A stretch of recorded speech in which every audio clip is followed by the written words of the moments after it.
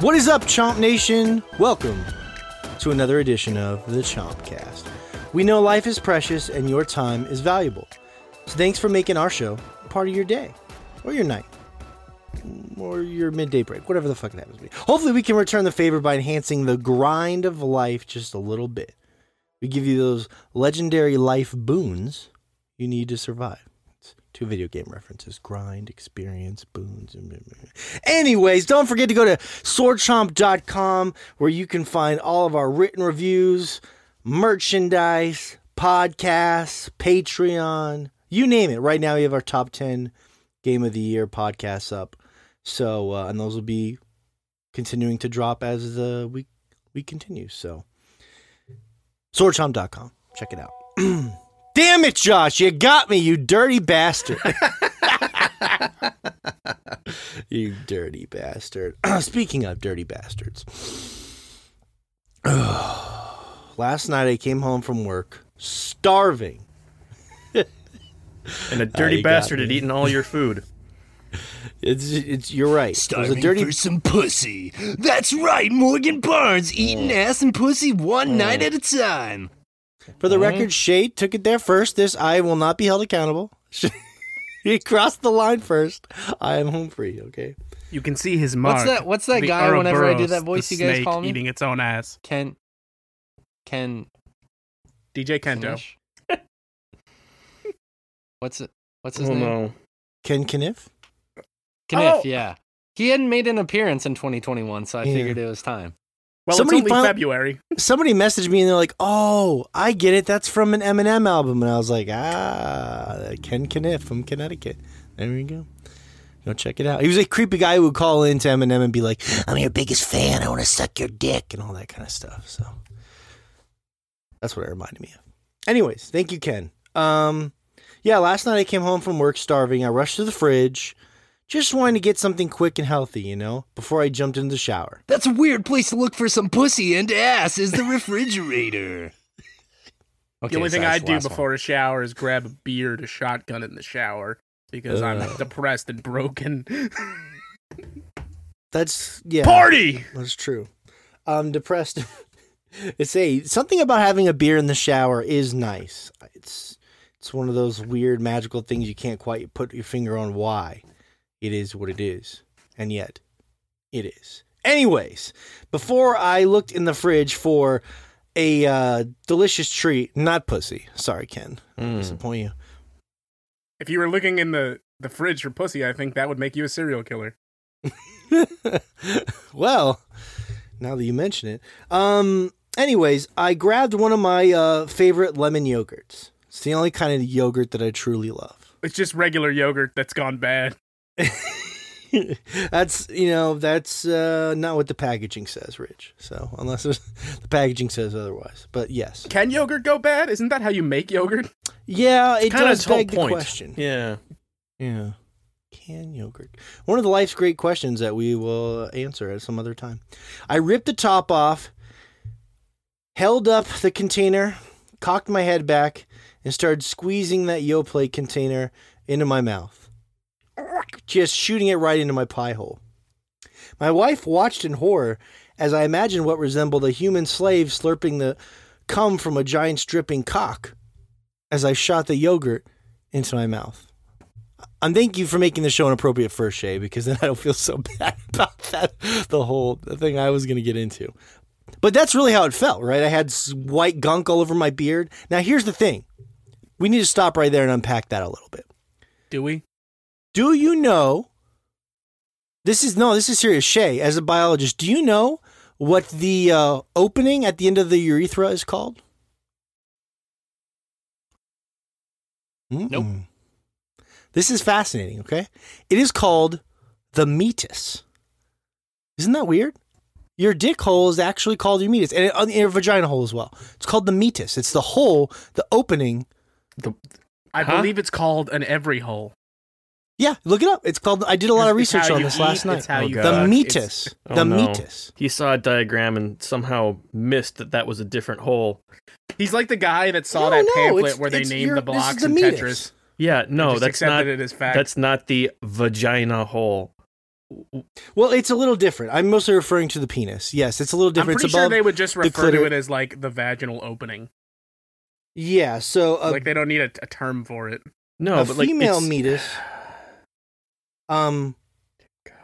Says let's just see. Let him do his thing. Well, it mostly refers to men. Yeah, it's a little different. You're right, Josh, for women.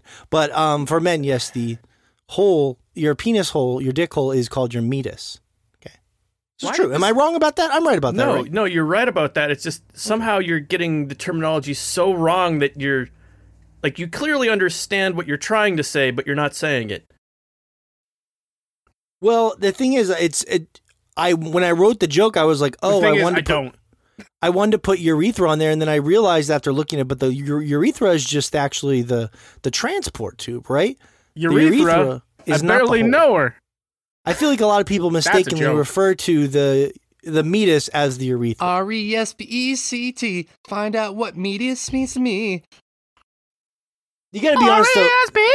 Meatus is a pretty gross name for it, if we're being honest. I mean, come on. Who did that? Who named it? I actually just looked, and in 2 seconds I found that it's called the introitus, and that primarily refers to the vagina. I don't know where you got meatus from, but I'm finding introitus. I think it's because you were searching what he was trying to explain and not what he meant. But probably. Yeah, I think he's actually correct on this, other than, again, like yeah.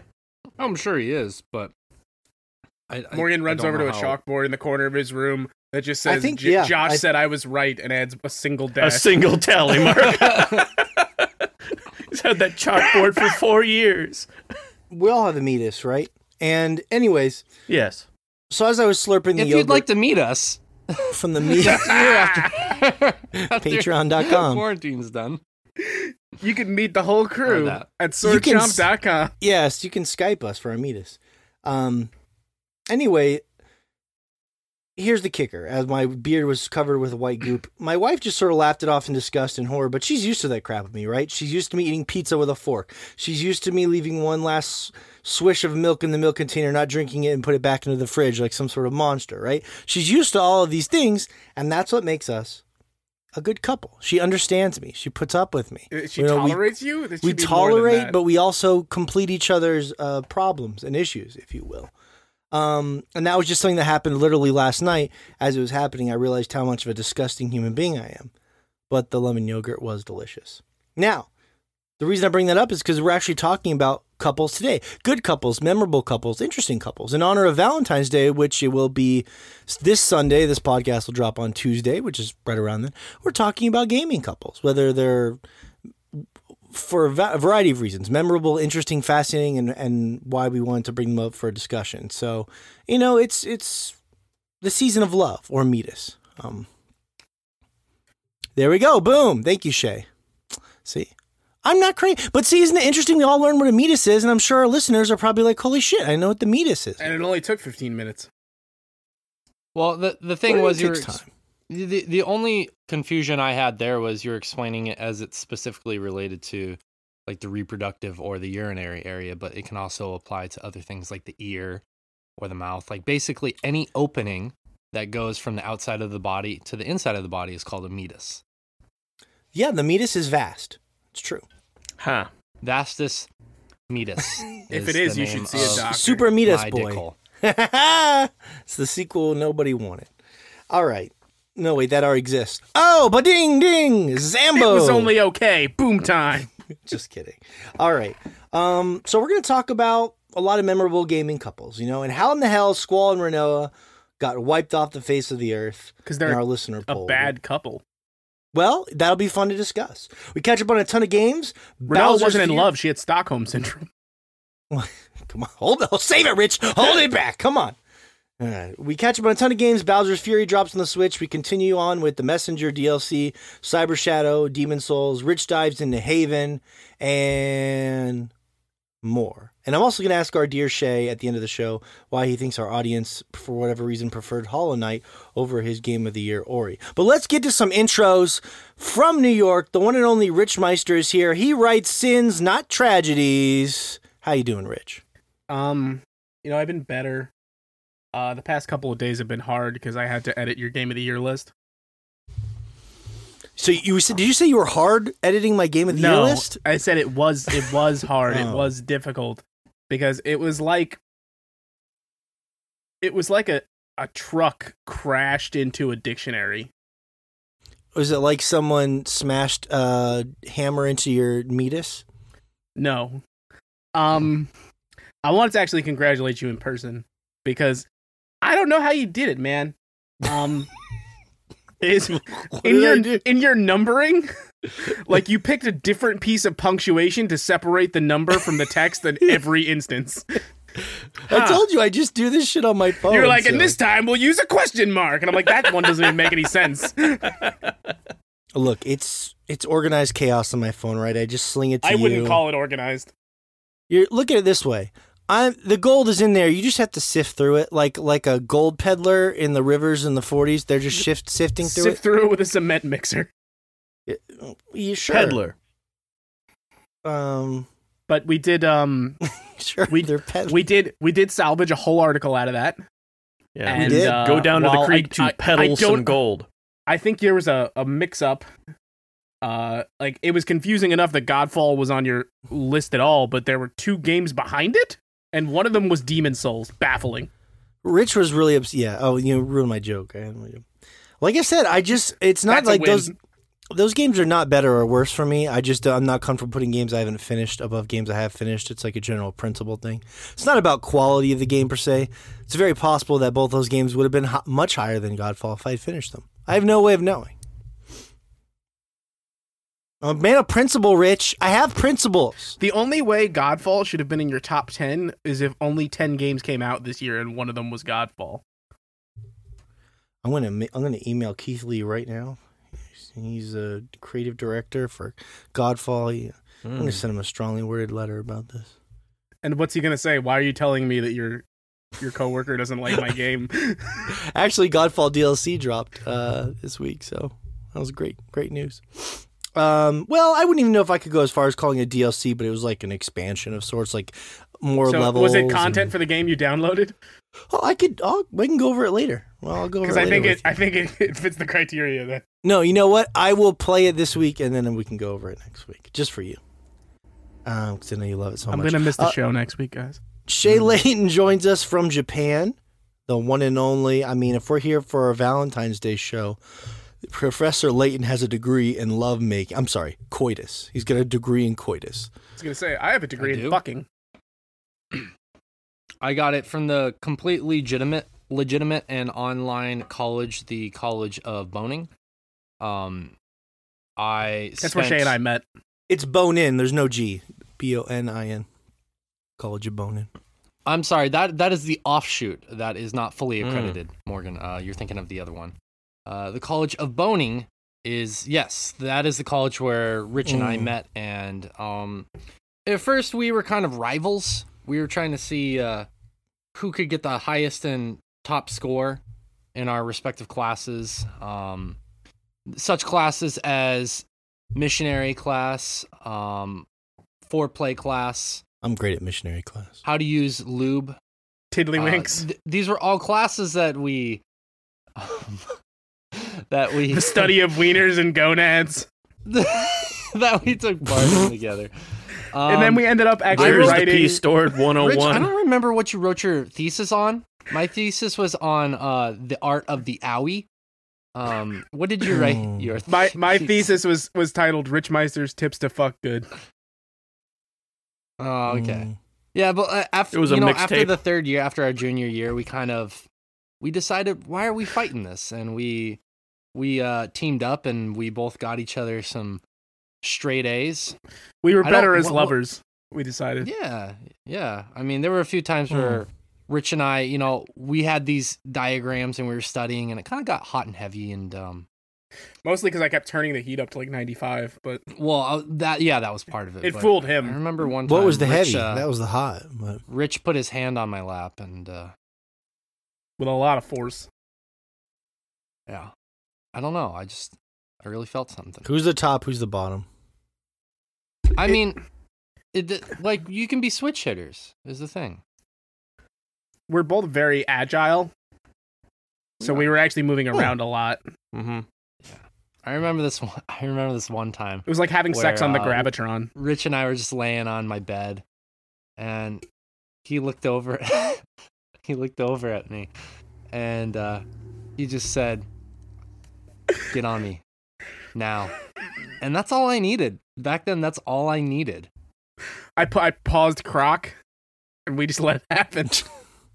You paused Croc? Wow, that's special. It was amazing. It was like taking a bottle of Crisco, putting it on the bottom of your sled, and just sledding down the snowiest hill that you could imagine as a kid. It just happened that quickly. Yeah. And before we knew it, the puddles of sweat and Astroglide just gleaming off of the sheets as we rode down that beautiful, beautiful mountain. And If they pause Croc to text you back, that's the one. Or when it, I don't know. I want someone that's devoted to Croc. I'm sorry, Rich. I don't want them to stop playing Croc for any. It was Croc 2. I don't know if that changes. Oh, things. okay. Whew. That's fine then. That's good. As long as the Gobas were safe. Whew. Well, thank you for that, Shay. We just got 6 degrees of Shay Layton. So, speaking of degrees, there we go. Rich only got 2 degrees. He couldn't handle the rest. It's true. Then we had to call a cleanup Until you crew. flipped him up 90 degrees, am I right? I would just be straight up, though, wouldn't it? It'd be like sitting against the wall. That's the difficult. Hey, We you had know a- what? We had a perfect 90-degree angle chair. Make a right angle with your Now it'd be dick, like, bro. Shay, stop. You're being acute. Rich, don't be obtuse. We got to get the best chair on the market. That's Speaking angle of, jokes. That's high quality humor you come here for. Speaking of disco sticks and making love, Pythagorean theory. Joshua Fowler joins us from Michigan, and he has been enjoying the Lady Gaga Oreos.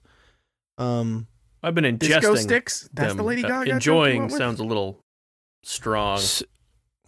Lady Gaga Oreos. 2 of my favorite things, Oreos and Lady Gaga. But together, so they're pink. I saw the container. They're pink with blue in the inside, right? Pink with green, which Just like humans. I think the color palette was picked specifically because it was the And two colors Vulcans. that don't go together. That's Well, why you I don't pick see a things. lot of pink and green, do you? Now that I think about it.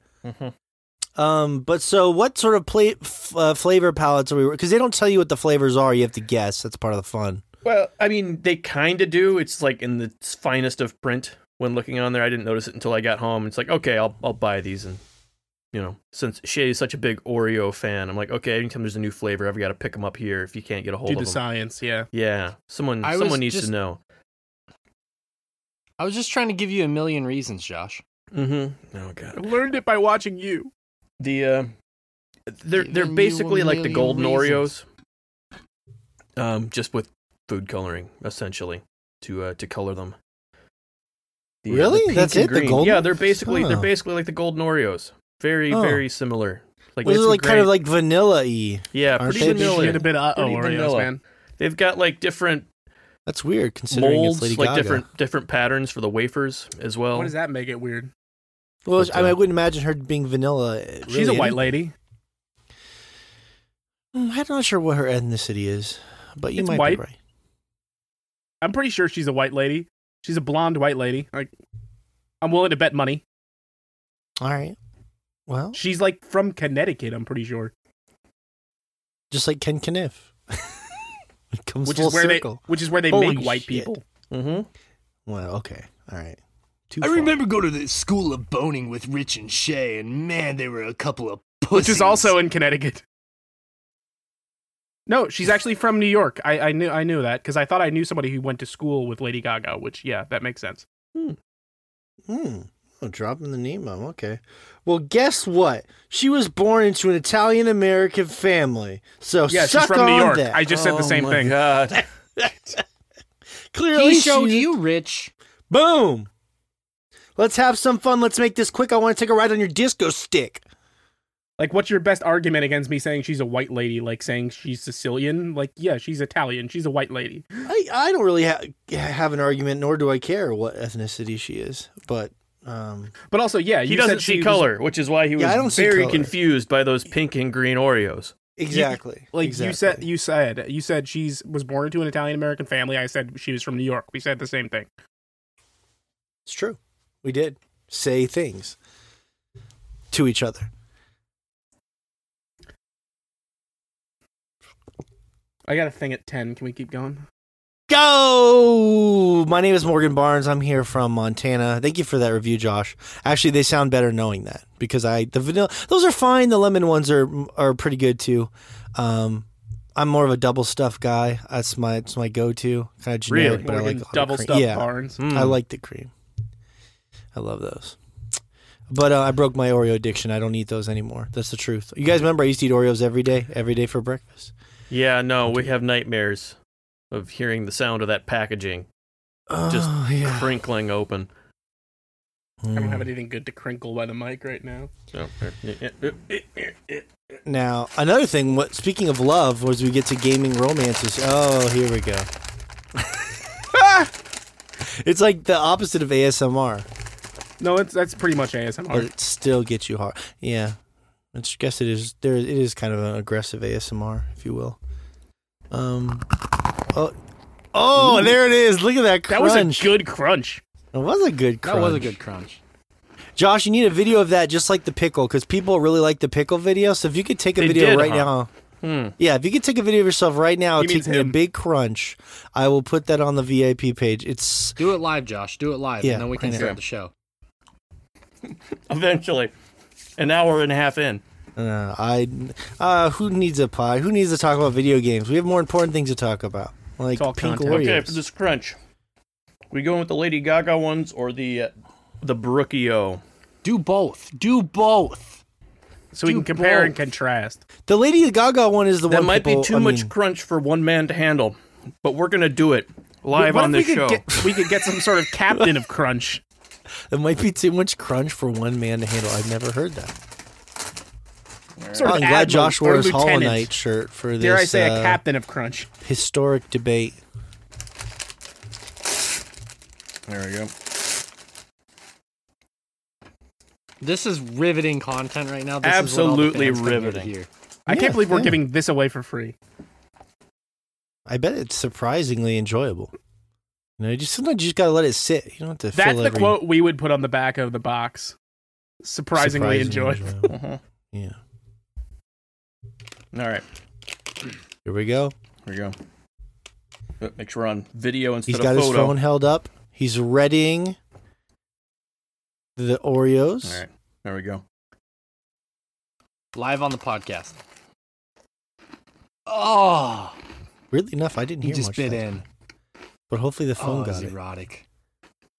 The first one sounded louder, though, didn't it? Was that an illusion? Because he was right up to the mic. Oh. Mm-hmm.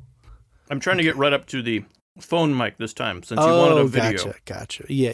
Okay, good. So, that seems logical. I may steal audio from the others because it was on a better mic, but anyway. Can you lick the cookie a little bit, Josh?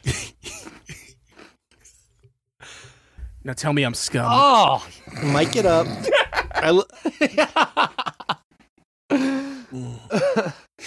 There it is. Okay, all right. I'll have to get that somewhere.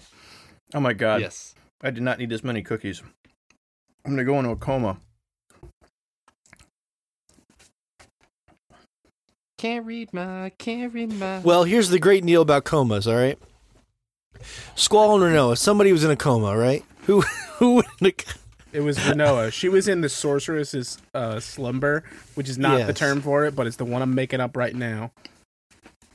I like that. The sorceress's slumber. Who disturbs my slumber? Hold on. Who disturbs my slumber? That wasn't bad. That's much better. There is no Dana. That was only pretty good, actually. Gotta love some Aladdin. Let's see here. Okay, I want to do a supercut of saying, "Who disturbs my slumber?" And then it's Fred from Fred the Movie. Just to bring that back again. Fred the movie. John Cena. I don't get the reference. What's Fred the movie? It's a movie about John Cena's I was telling the legitimate guys son. this. Yeah, I was telling the guys earlier this week. It was that really, what would you say, flamboyant? Would that be the right word? I don't even know if that's like what the joke was. Yeah, like, it was more like really weird. Entirely with. It was a guy who dressed in yellow, and he pretended like he was much younger than he was, and John Cena was his father.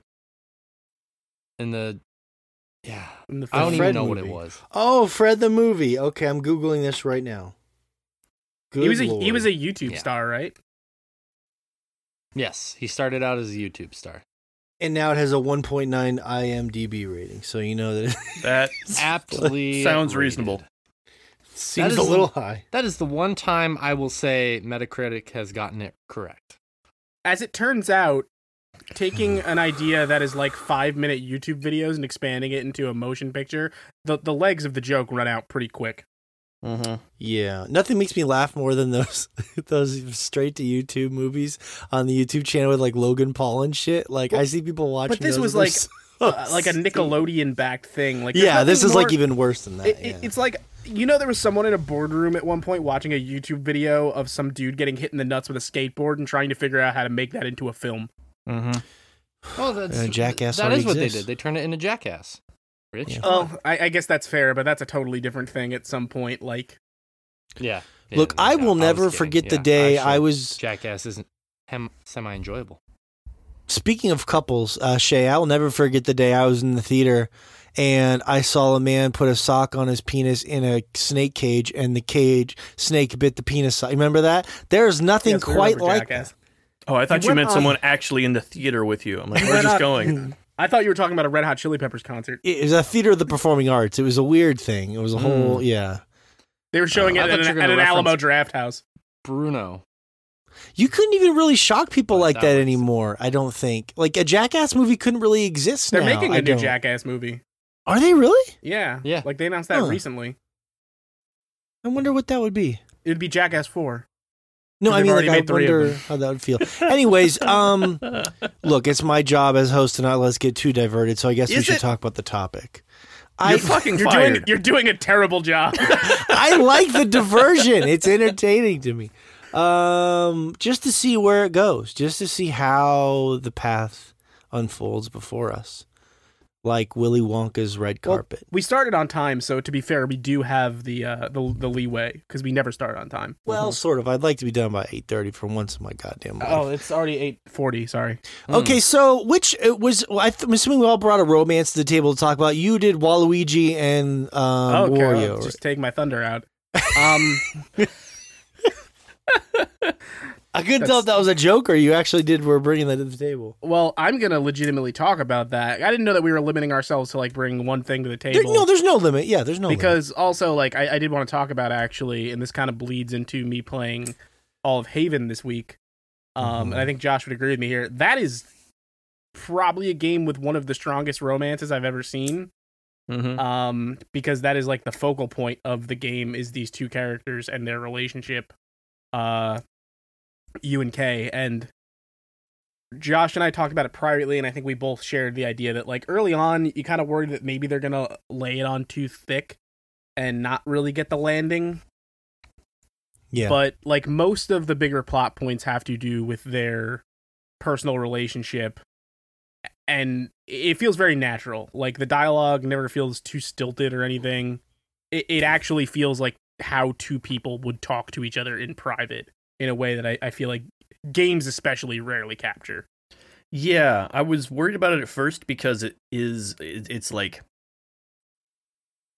it's got this sort of like really frank and just kind of honest feeling to it right off the bat, which given that, you know, they're a young couple in love is like really sweet, and it's worrying right off the bat, not And knowing it is a comfortable relationship. Like I think that's the Yeah. point they're trying to stress. It's not a honeymoon phase relationship. Like, they're comfortable together.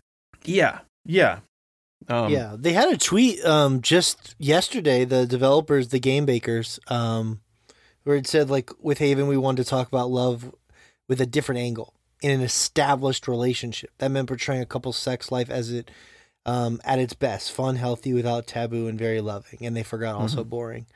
But yeah, I like that's an interesting. Yeah, most of the time you're dealing with Morgan. Look, Josh, I mean, everything's boring to me. I'm dead inside.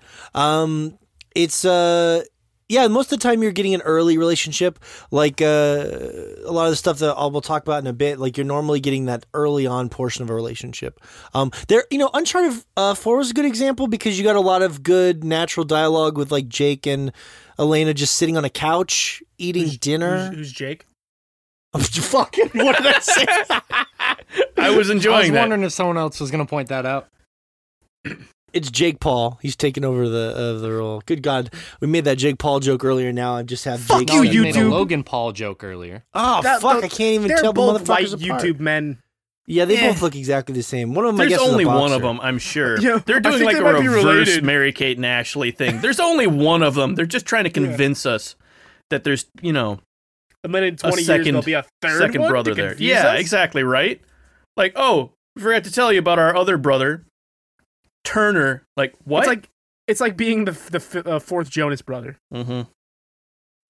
You're right, but yeah, they're just sitting on the couch playing Crash Bandicoot, eating dinner, and it feels like the conversation you'd have with your wife. That's an established relationship as well. So Playing Crash Well, Bandicoot that one- TM.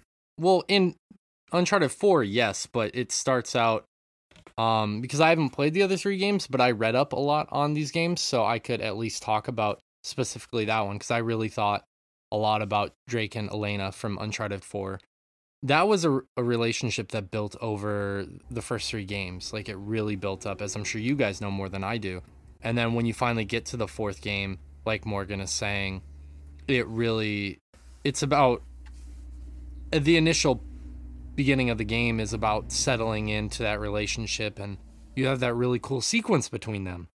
Mm-hmm. But later on, it's about, Drake eventually deciding that all the treasures that he's found and all of the adventures and missions he's gone on kind of pale in comparison to what he wants his life to turn out to be. And that's, how the ending of that game eventually turns out, which is super satisfying and rewarding. I really loved. I wonder what you'd think of That relationship. Uncharted 3, because that one's I really like that one too. And you see Elena, Uncharted 2 was the they best. still have a strong relationship in that one. It's just different, and yeah, it's just because you love 4 so much. I'm surprised you haven't gone back and played like a HD version of 3. If I was going to suggest you go back to any of them, Shay, I would suggest 2. Not for the relationship reasons, but How could you?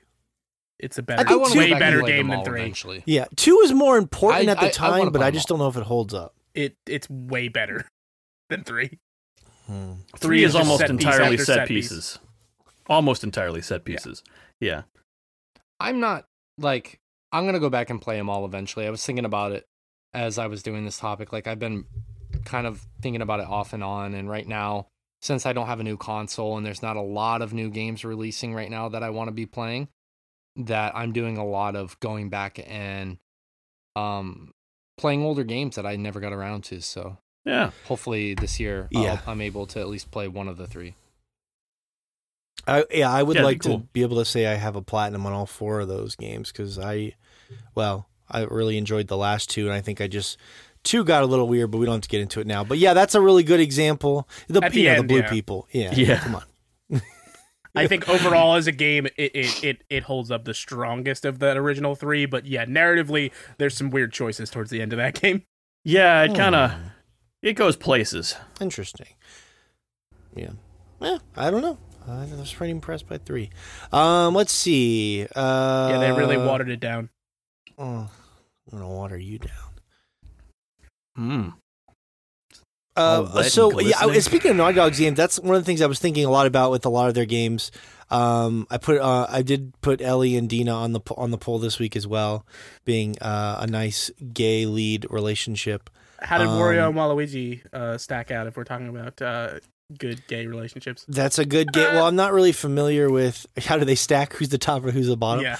Well, Waluigi's obviously the top. Wario's a heavy set gentleman. Yeah. Well, that's a little stereotypical, but no, I agree.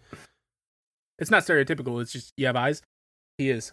I actually put them on my, when we mentioned it with like some genuine enthusiasm, because when it comes to Nintendo, there's like this loose score on who Waluigi is. Like, it's never acknowledged. I think it's genuinely accepted that Waluigi is not Wario's brother. He's just some guy that showed up one day. And so a lot of people have questioned, what is that relationship? And I do like to think it's a domestic partnership. They're clearly very happy together. They're going around drawing. So it's not canon, but it's like fan fiction, basically. They mostly just hint at it. Yeah. Erotic fan fiction, I'm sorry. Is there any other kind? I don't know if it has to be erotic. They seem happy together. They seem well adjusted. They're both there to take down the Mario brothers. Well, not just that, like, given all of it is just hinted at. Like, they leave you so much room to do whatever you want with those characters. Though there is, and I don't believe this is accepted as canon, there are records from, I don't remember if it was a Nintendo Power or a different magazine, of a written backstory for Waluigi that acknowledges that Waluigi is actually an actor named Gimme Papadopoulos, hired by Wario because he needed a partner for tennis. And Jimmy fully inhabits the character of Waluigi, legally changes his name, and is absorbed into the identity of Waluigi. Part of me likes to believe that is the truth, that Gimme Papadopoulos fell in love with Wario, and Jimmy died that day, and he became Waluigi. Yeah, it's sort of a Harley Quinn sort of a situation. Yeah, exactly. Exactly. Yeah, I'd like to think that too. I'd like to think he was brainwashed and fell in love as well, yes. That's the dream. Is brainwashing, right? Stockholm Syndrome, right, Squall? But it did make, when I think about gay relationships, I mean, look, it's going to take, and I'm super happy and excited for gay relationships like Ellie and Dina as well. It's going to be really magical one day when we can actually have like a Kratos just totally macking on some other dude because of how a lot of the generic video game I don't know the Greek. The macking part is almost where I take issue, because like I feel like the idea that like that has to be what we see of a relationship, like relationships are more nuanced than that. And you hipster. Thank you. Well, no, I mean, yes, you're right, but that's not the point. The point is not the macking. The point is you're not to have a very manly lead male character that's gay in a industry that's mostly driven by a strong generic male audience is something we haven't seen. I mean, like the first gay couple. Go ahead. Sorry. If you're really interested in that, Morgan, might I propose that you finish a game that ended up being on 3 of our top lists last year, named Ickenfell. Dream Daddy. No, I get your point. Club. I was just saying I'm more in the AAA scene where people are actually going to play it. That's my point. Yeah, that's fair. And that's nothing against those smaller games. It's just plenty of gay characters in FIFA. Who? I don't think you're supposed to call them characters. Am I not? Okay. Those are just people, Josh. Okay. And it's not like you should just make just out of nowhere, be like, oh yeah, Kratos is gay just because. But I'm just saying, it would be amazing to see the response. What that would be, I would imagine it would be just like you would hope shocking. The positive state. Like, here's the thing. Like, I agree with you. Like, the retconning of it is like less important to me because it just feels like you're throwing someone a bone. But like, yeah, write a character. Write a gay character as the lead. That's pretty good. Made my wording could have been better. Yeah. Ding ding ding. Throw me a bone. Ding ding. Yeah, no, I agree. Morgan. Write a gay character as the lead is one of these big games because that level of representation is important, and it's more important almost to like I'm interested in seeing perspectives that aren't just my own. That's the point of games. I would just love to see the reaction to that, knowing a lot of the gamer audience, how like... Because the internet's so level-headed? Exactly. And that's the thing. They kind of hinted at. I haven't played Left Behind, but my understanding is they sort of hinted at Ellie being gay potentially. But it's basically confirmed in Left Behind. I can't speak to it because I haven't played Left Behind. I need to. I'd say it's more than definitely confirmed in Left Behind, from what I remember. Yeah.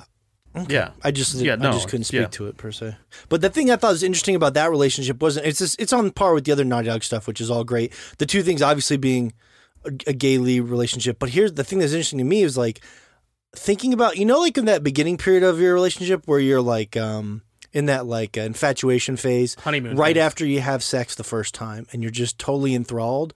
But like right when that happens, you're also on a weird traumatic quest to kill a bunch of people together. Like imagine yourself just finally having sex with someone that you've known for a while, and you're in that. Sounds like being alive 200 years ago. And, well, that's true, right? Like back in the medieval days or something. Do you think medieval times were 200 years ago? No, I was using the medieval times as an example, but the restaurant. Yeah, the restaurant medieval times. Yeah, exactly. They cannot. It'll take 200 years to wipe the stain of Randy Pitchford out. Guys, of there. that's our real goal is. It's cabaret, dinner theater. Let's all meet up at a medieval times. Yeah. I've never been to one. I don't even know. I guess they're a restaurant where you watch horses. It's a dinner show. That's kind of the worst angle jousting. on it. It's jousting, right? There's knights, blue knight for life. We're a blue knight house. When you go to medieval times, you sit in the blue knight section. Does it smell like horse poop in there? Because that might be a deal breaker for me. No, it's kind of like arena sized. Oh, okay. It's huge. Okay. Yes, it's quite large in medieval times. Okay. That sounds interesting. I've just never seen one or heard. There's one in New Jersey, so the only drawback is you have to go to New Jersey. If it wasn't for Randy is it Pitchford? Randy Pitchford. Pitchford. If it wasn't for Randy Pitchford's whole debacle, I would never even have heard of the restaurant. So I went to medieval times on a school trip as a child. Did you? Yeah. That sounds fun. Huh. It's a pretty common over here because there's a medieval times like 2 hours away. I guess if you need to feed 200 kids somewhere, that makes sense. And then you want them all to buy wooden swords that they're going to beat the shit out of each other with on a bus on the way back to school. Well, yeah, that way you only have to feed, 180 kids next time. Yeah. Yeah. Yeah, I was a little surprised that the poll we'll talk about later that Ellie and Dina wiped the floor with Squall and Renoa. I thought Squall and Renoa would have been an iconic romance that would have transcended time. They're a very bad relationship. I mean, they were until all the fans died off. And not in like a metaphorical sense, but completely literally. What are you purging? Actually died. They're dead. It's been such a long time. Yeah. So yeah, I guess that's the thing though. I mean, it's the Final Fantasy where the romance takes center stage, and yet the romance has, I guess, some glaring issues. That's the thing that bugged me about Squall that I guess we'll as talk Lady about Gaga later. would say, it's a bad romance. Yeah. Oh. Oddly enough, when Gone Home came out, there were a lot of complaints about how the relationship was really unhealthy. Because it's a teenage first relationship, of course it's unhealthy. They're fucking idiots in high school. Kids are dumb. Mm-hmm. But that was kind of like one of the first notable gay relationships in gaming at the time. And I think there's more room for a relationship to kind of be portrayed how it is, whether it is unhealthy or not now. Sadly, I think we've seen way too many unhealthy relationships, but like, well, that's all Gabe does. That's you kind of need that in some sense for drama. Like there's not a lot of healthy relationships anywhere in media that are compelling. Yeah. Like the funnest relationships are often unhealthy. So the craziest sex usually. No, you're right. You're right. Yeah. The best sex is in the worst relationship. I guess. Is it? One of the relationships I wanted to bring up, since we're kind of on the subject of Final Fantasy, as I'm sure you guys are aware, I was going to bring this up. Titus and Yuna, I think, is a really good one here. And I think that a lot of people kind of balk at that one because obviously Titus is not the most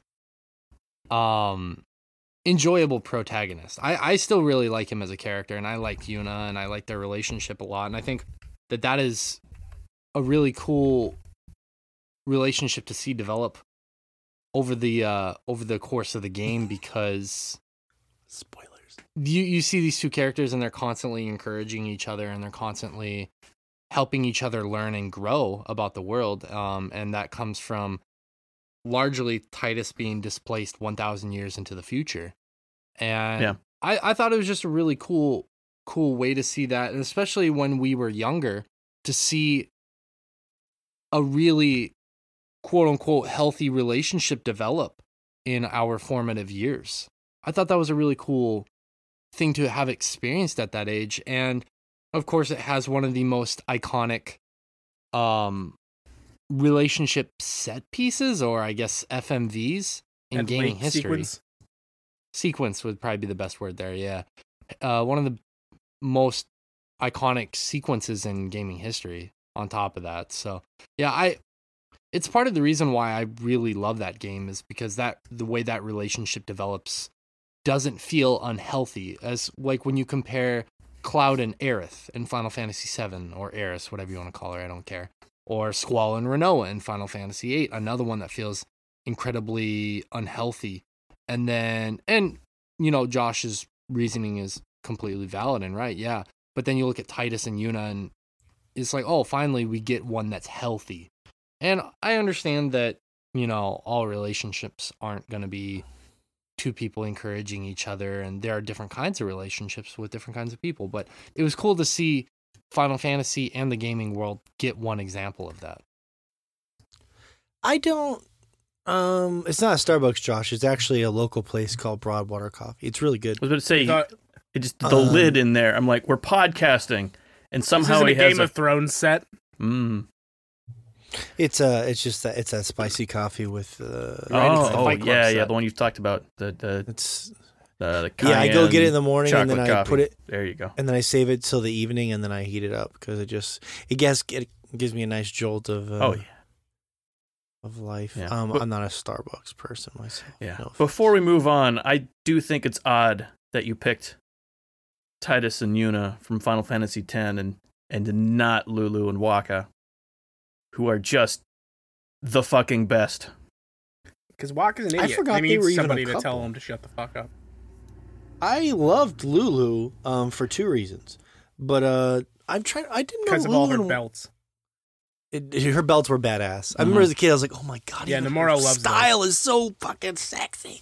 But what was I don't remember Waka and Lulu's deal. They were just kind of friends who knew each other from that village, and there really wasn't a relationship in 10. They don't really start that until 10-2, which yeah. also is great, because that's when Yuna realizes that her boyfriend's never coming back and gets herself involved in a lesbian polycule, which is pretty great. And becomes a pirate. Mm-hmm. Wait, Lulu becomes a lesbian pirate? No. Yuna. Yuna. Sorry. Yeah, Yuna. Yeah, I don't remember. I do remember all the iconic scenes of her, like in the water with Titus and all that. I just don't remember feeling strongly toward Yuna or Titus, I think that relationship ends up feeling more surface level, because you don't have any chance to really explore like the long term. Yeah, the way the game ends, like it's good. I feel like they did a good job with it compared to some, especially at the time. Like they never really fleshed out most of their relationships at that point. They're kind of just really passing, where 10 starts to feel like they're finally really giving it more room. because it's way more of the focus. Yeah. In that game compared to a lot of the others. Not that there weren't romances before that's what then, I'd say there. but like I think one of the best romances before then was in 4, because again that was one of the other ones where they kind of give the romance enough room to breathe. I don't 9 know. handles it pretty well, but again, those characters spend so much time apart in 9. Yeah. Like, a lot of the game is about them getting back together because the party keeps getting split. I gotta push back with you guys on 10. I think 10 does a fine job. And I guess, you know what? I disagree on the surface level, because there are different kinds of relationships and different kinds of loves. And if you're saying it's surface level for you, sure. If you're saying as a whole, then no, I disagree with you wholeheartedly, because I still think it's one of the strongest depicted relationships in gaming to date.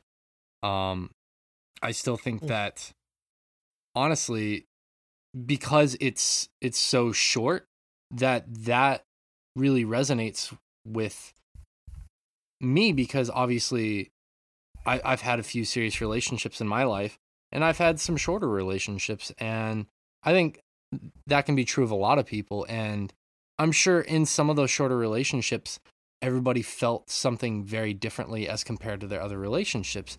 And you can feel something super powerful and vibrant within a relationship in a short amount of time. And you realize, whether it's external or internal circumstances, that it's not going to last. And we're kind of skirting around spoilers a little bit here, which is why we're being a little bit vague with some of the terms. But in terms of their relationship, it felt completely organic, especially if you keep Yuna in your party as you're battling with Titus.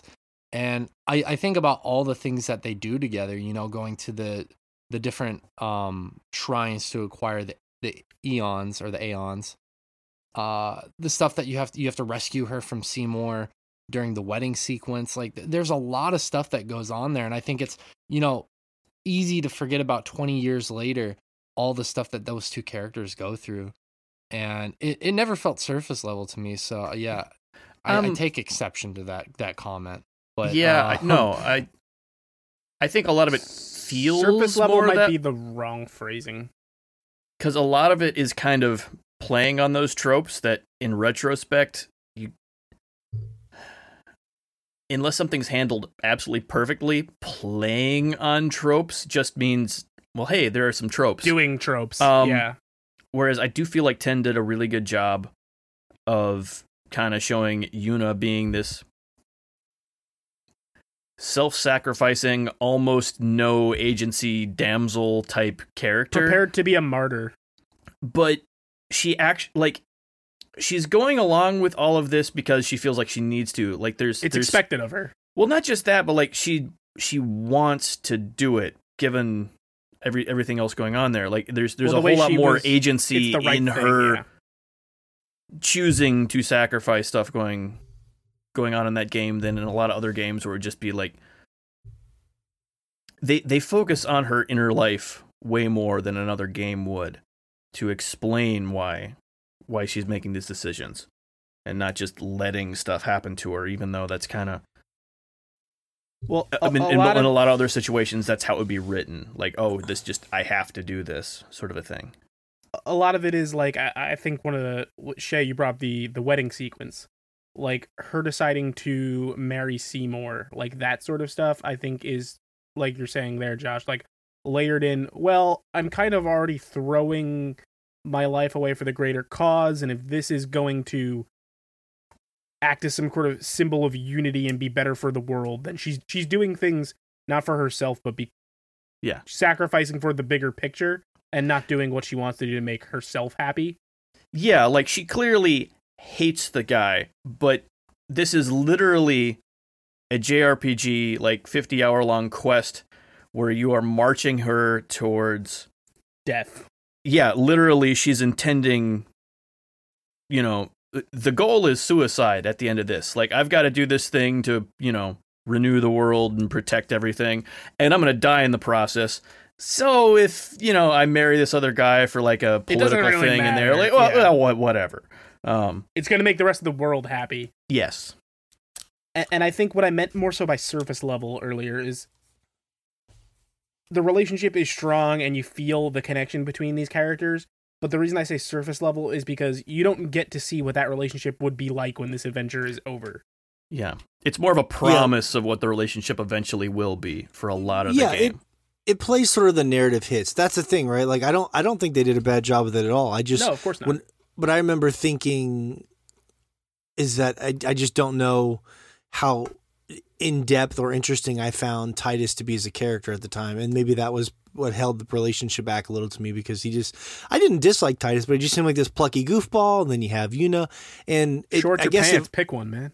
Yeah. I guess if the characters don't feel very real to me, it's hard for me to get into the dynamics of how they feel with each other. But I thought but again, video games, it was a long time ago, it was like 2000, what was that? 2001. Yeah, I mean 2001. 20 years ago. They've come a long way, and they kind of, especially with, as the Japanese anime tends to go, they can be a little wonky with some of that stuff. The fuck's that mean? Yeah, but yeah. It just to me, I guess. Oh, go ahead. Sorry, I thought you were done. Well, I was just gonna say, like they always kind of take a swing at it in different ways. Like in 15, for example, the whole game is actually set on the premise of you're supposed to be married. Gone horribly wrong. Yes, no, you're right. Yeah, it's basically you're supposed to get married and you're on this quest with your bros, but it's all formed about you going to meet your wife and get married. But it's weird because you don't really see her for like 90% of the game until you get to her because you're on this giant bachelor party. And it's like a very strange way of presenting a relationship in that regard too. Yeah. Not necessarily as a bad thing, but I just wished I had more. Yeah. I think they do a good job in that game specifically of showing how a political marriage would work. Because it never feels like love, but the characters clearly know each other. Yeah. And they've known since they were young, this is what was going to happen. So like they're comfortable with each other and they clearly care about each other to some extent. Yeah, it seems like they knew this is what their fate was, so they've put effort into making sure it's not going to, ruin their lives. Mm. Yeah. From an early age, which I think is a really interesting take to have on that sort of a relationship. It was surprisingly sweet. I think the thing I liked about it was it left a lot for me to think about. Like, because the game didn't have that much of it in there. So I just sort of like was playing around in my mind. Like, did you watch the 5 episodes of anime in the movie? Mm-hmm. I cannot say that I did. That movie's actually pretty good. Kingsglaive. Yeah. That movie's worth watching. Yeah, I heard solid things about it. Yeah.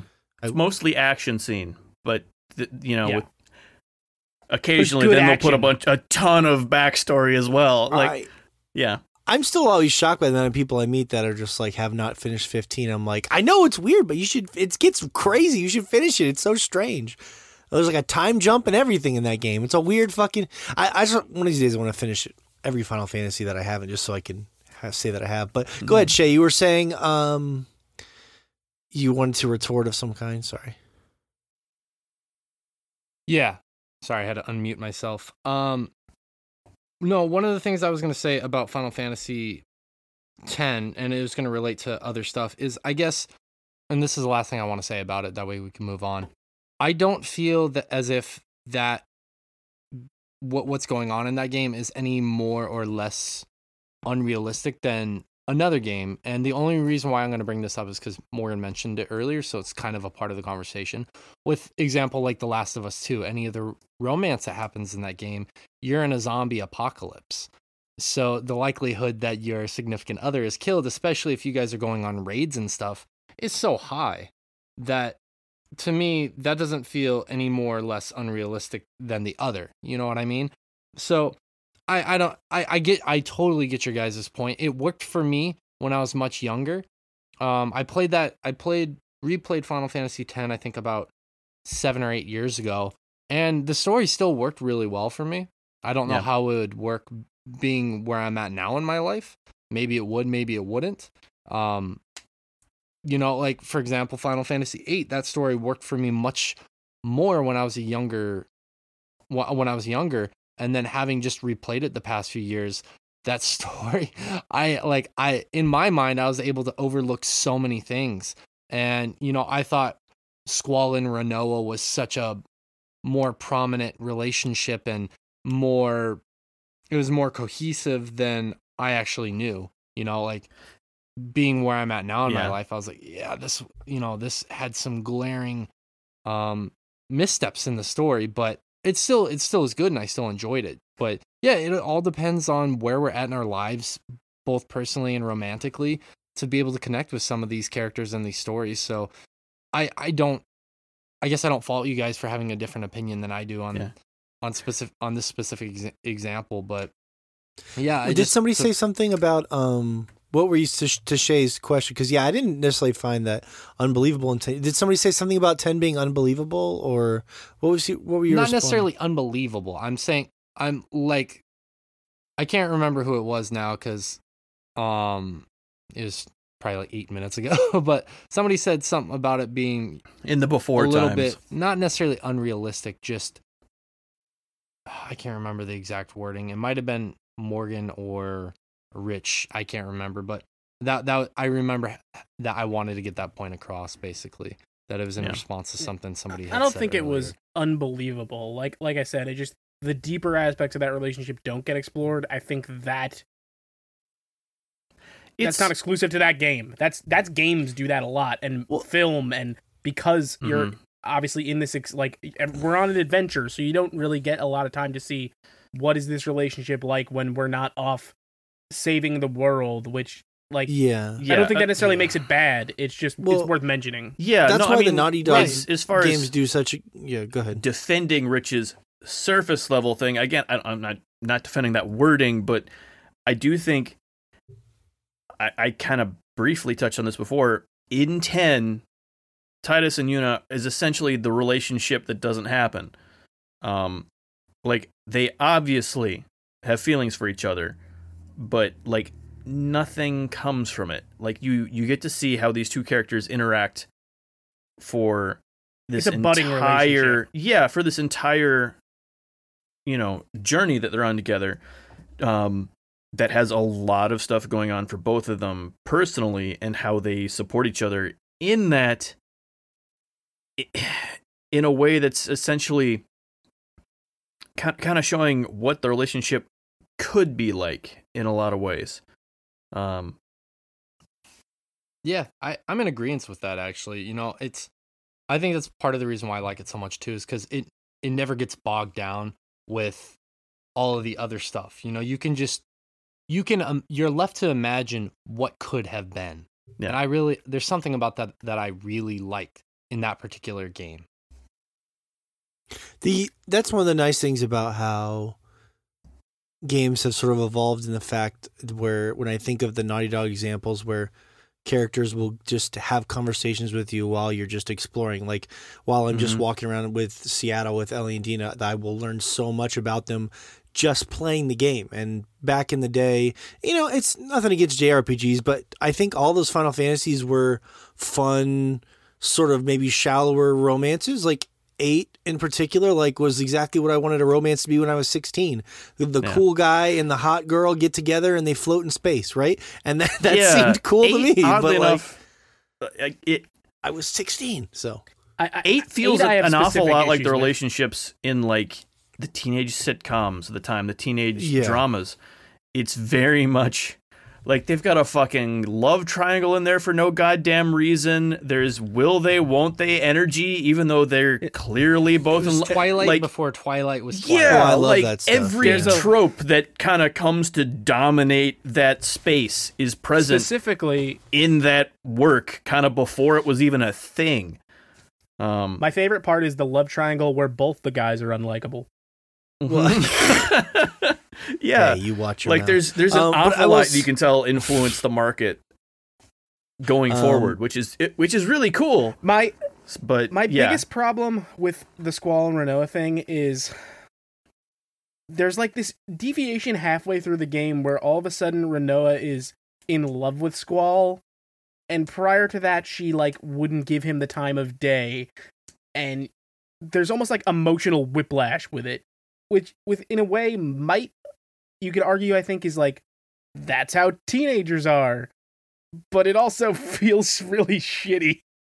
Wait, hold on.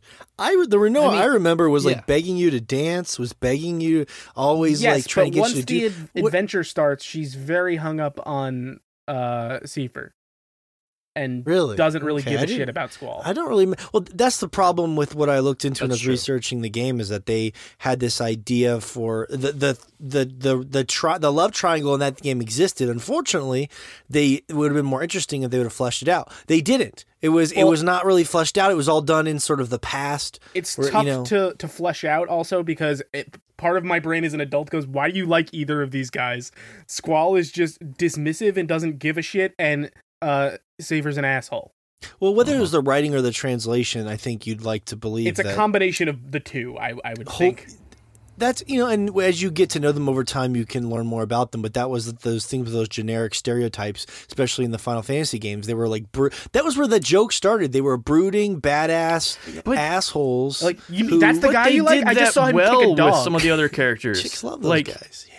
Because they have characters that are like that, but have more layers in the same game, which is what makes it, like more perplexing. Squall and Seifer both are just like really, like because they're examples to the contrary of like how someone can be like kind of this strong, stoic type, but have more going on personally. It's just it makes them stand out, and like, again, they're supposed to be teenagers and don't have their shit together, but it's painful going back to. They're in military high school.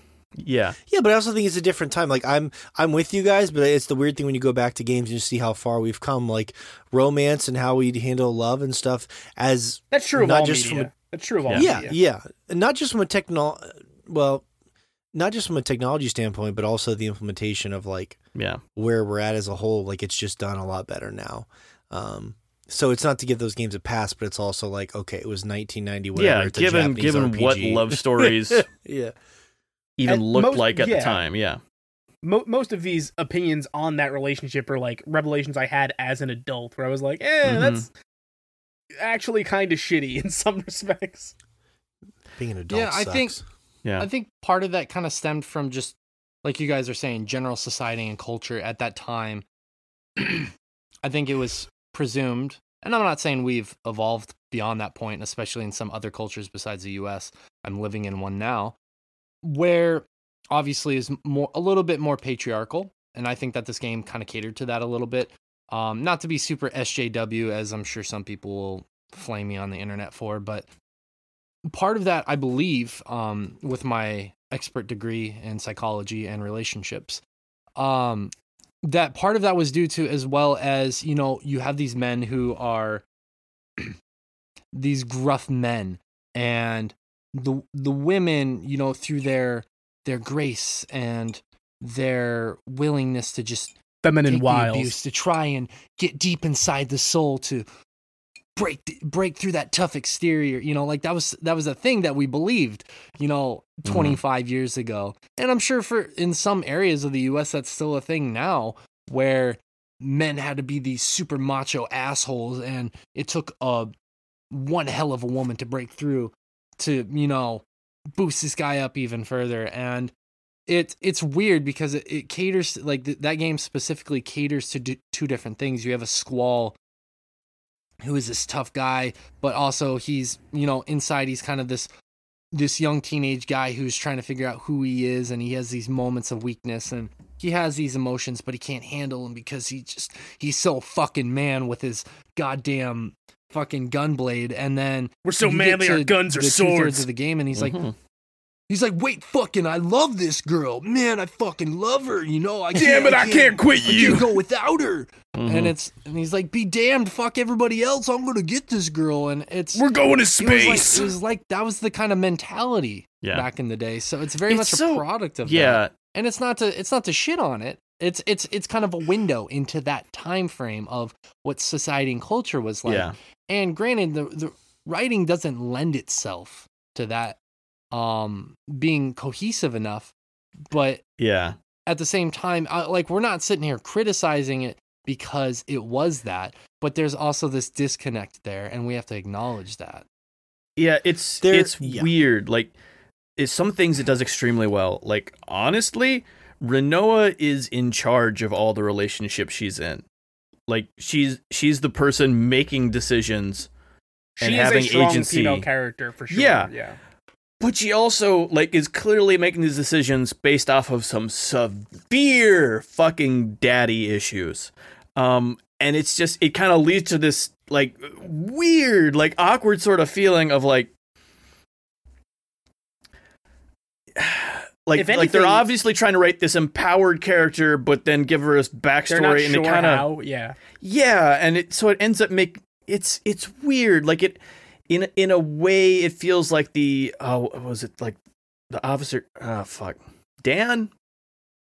Anyway, in West Side Story, where they're singing to the officer about how they have, it's don't blame me, it's my upbringing, sort of like that sort of writing. Like, we're gonna make these deeply flawed characters, but also empowered at the same time, and in a lot of ways it works well. And then every now and then it's just like, what were you even attempting here? It's more entertaining than it is like substantial emotional weight for me. But I want to say something, Rich, but if you want to say something, go ahead. Well, to tell you the truth, the time I was most on board with Squall's attitude in that game is the section when you're at Renoa's father's house, because him and I were 100% on, like, I don't have time for this. Or, like, I'm at work right now, sir. Yeah. I was gonna say that a nice transition. I know Shay wants to get to some comments from the Twitter about just romance in general, but I was gonna say, for me as an adult who pretty much have experiences all the ebbs and flows of relationships in my life, I'm going to, being married twice as well. That's pretty much it when it comes to couples. I don't really have a certain thing that I look for or relate to most. I just sort of appreciate. I think that's why I love Naughty Dog's games so much, is because they're so realistic. I don't find myself picking apart the logic of it too much. I'm like, these characters feel real, whether they're gay, straight, married, just met. Like, they feel like they're real people having real conversations, and that sells it for me. Through, at least for the examples that we've given, like, I think those are the ones that I've been moved by the most. But one thing I do think is interesting in the era we live in now is we sometimes make our own couples, like Edelgard in Fire Emblem 3 Heroes. There's almost like, that was a couple that I was part of that couple in a way, and it's different, but isn't that part of the conversation a little bit? I mean, what about games where you're obviously no couple? one wrote that and assumed that you'd decide to, couple up with that character. I mean, what you're talking about more so is having agency with couples, which yes, like Mass Effect is a good example of that, because I feel like depending on how you play your Shepard, almost any of those characters feels like a good fit as somebody Shepard would gravitate towards and end up with. Or you would say Persona as well, if you like the writing in that game as well. I do, because I like good games. In fact, I think that I'll give Persona credit on that one. Agency is so cool when you're able to do that in a video game. I remember, the first game where I had some level of agency was Fable, where, granted, the character you're coupling up with generally is a no-name character, so it's not like it resonates with you that much until you get to the last chapters and you're able to romance the main lady. I'm spacing her name right now, but that was the first time, you feel some kind of agency, and I think that wasn't the only game that gave you some level of agency during that time, but for me, that was the one that kind of opened the doors for me to wanting that more in a game, like you guys are saying, Mass Effect or other games in that nature, and it feels good when you kind of get to make those decisions. It's nice, and it makes a game that much more interesting because you want to explore those relationships. Like, it's not forced upon you, it's not impressed upon you. You have the option. We're talking about Final Fantasies, and we were talking about Naughty Dog games. Both of those do it really good. We talked about Ikenfell a little bit, but when you actually get the choice who you want to fuck or who you want to date or who you want to get to know better, I think that's why some of those games are so well liked. You know, I think that's part of what makes Mass Effect is you getting that choice. And that's huge. And I love that those kind of things can exist outside of the main story, but should you choose to involve yourself in whatever relationship you want, it enhances the main story and the main gameplay that much more. Yeah, that's the thing I think with those agency games, Shay, is interesting. And people, like, I agree with what you're saying 100%, but they're just, I think, both, they're different. This is the best way to explain it is like, because when people were getting mad, they were like, well, I remember when we came out talking about, I forget what it was, Ellie and Dina, people were like, well, my Mass Effect character was gay as well. And I'm like, yeah, that's amazing. And that was a really cool thing at the time. But the whole point is that a lot of people are going to play that game. And if they have some sort of anti-gay bias, they don't ever have to experience anything gay in that game. And there's nothing wrong with that. But the whole point is that it's much scarier to force the player There's a to difference be gay. between giving you the agency to make the Cypher character get in a gay relationship and writing a character who is the main protagonist is gay. You're correct. Yeah. I don't disagree with that. Yeah. Morgan, I'm really glad you brought that point up because this is something I actually did some research on that I wanted to talk about on the podcast. Mass Effect 2, you know, a lot of people cite that as like, or just Mass Effect in general, the series as like, oh, well, you could have gay and lesbian relationships in that. They were pretty archaic, if we're being honest here. I remember romancing Jack back in the day, which she is the character who's she's had some stuff go on in her life, and she's not unhinged, but she's a little bit like she marches to the beat of her own drum, so to speak. Is a nice what was her way to name? put I'm that. sorry, you cut off your internet connection. Jack. Oh, She's yes. The bald, the one who shaves her head. Yeah. And I remember back in the day, I romanced her as kind of like Amber a joke, and I was Rosebud. like, tee-hee, that's funny. And that's kind of where our humor was at the time, the humor of our society and culture at the time. But I didn't know this until I did some research on this. Jack was supposed to be a pan character, and you could romance as a male or female shep. And that was the plan initially, but there was this huge news article. I can't remember. I'm pretty sure it was Fox News. I'd have to go back and research, so don't quote me on that, please. If it was incorrect, it was probably Fox News. That basically blasted the developers for Yeah, it was probably Fox. wanting to integrate a character like that. So they dialed it back, and they dialed back a lot of their plans to introduce more LGBTQ characters into the game, and they really watered down some of those relationships because they were kind of afraid of the since response. talked about it. Yeah. The developers have talked about it. They had so many more plans for the different kinds of relationships. It would have been very forward thinking for its time, but because they got blasted in the news and the media, obviously the almighty dollar kind of won out there. But they had all these plans. Yeah. But and that's not to. Out of all the last thing I'll say, sorry. Out of all the things I will say, I will give, and that's one of the things I will give full credit to. Looking back at 2020, looking at The Last of Us 2, like there was no shame there. They just went straight with it, and it's a little bit easier to do in 2020 than it was in 2010. I'm not gonna skirt over that, but I'm also not gonna give it credit either. It's still important. Yeah. Well, that's the thing I was thinking about. Like, it's weird to me if, okay, let's say that's the first predominant AAA lead gay character. Well, it's weird to me that it took that long. Like, number one, how could it have taken that long? And number two, is it still going to be a long time before we start seeing it more? Or will that actually encourage people to include it more? This is America. Well, but it's a global medium. I mean, it's not like people are just playing video games in America, playing video games all over the world.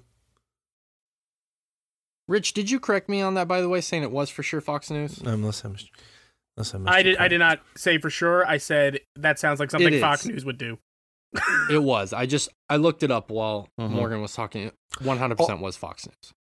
Yeah, that's completely unsurprising. That's 100% in their wheelhouse. Yeah, and I guess in summation, I would just say that I think I like to have a game where I have choices as well. It's not to say, hey, this is better or worse. My point is just like you were saying, or like I started saying, you were jumping in on Shay, and I think we agreed was just that it's much riskier as a developer to say, this is the only option for this, because if you're someone who love The Last of Us, let's say, and you think that, and you're anti-gay or whatever, like you're for whatever reason, and you pick up this, because the first game is pretty straightforward.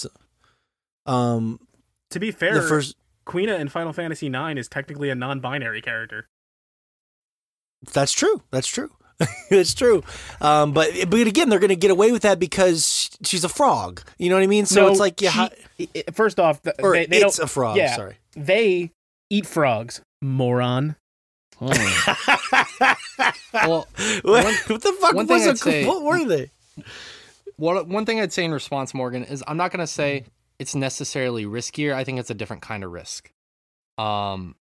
Because, by forcing people to play as one set of characters and have one kind of romance, either you're going to jive with that or you're not. And I agree that is, at some degree or level, a risk. You're banking on whether or not people are going to connect with your characters and that relationship. And a large part of that is actually due to the writing itself. Does it feel organic enough?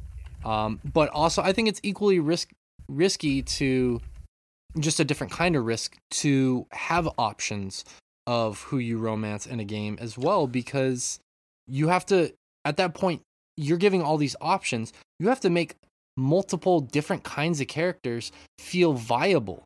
Like I think to when we were playing Fire Emblem Three Houses, Josh was really into Bernadette. I was into Petra and a few other characters. Morgan was really into Edelgard. I can't remember who Rich was into upon first playthrough, but the cool thing about that is all those characters felt viable to each one of us, and I think that's a risk in itself to make all those characters feel like they're an option for many different kinds of people. Everybody can connect with a different character.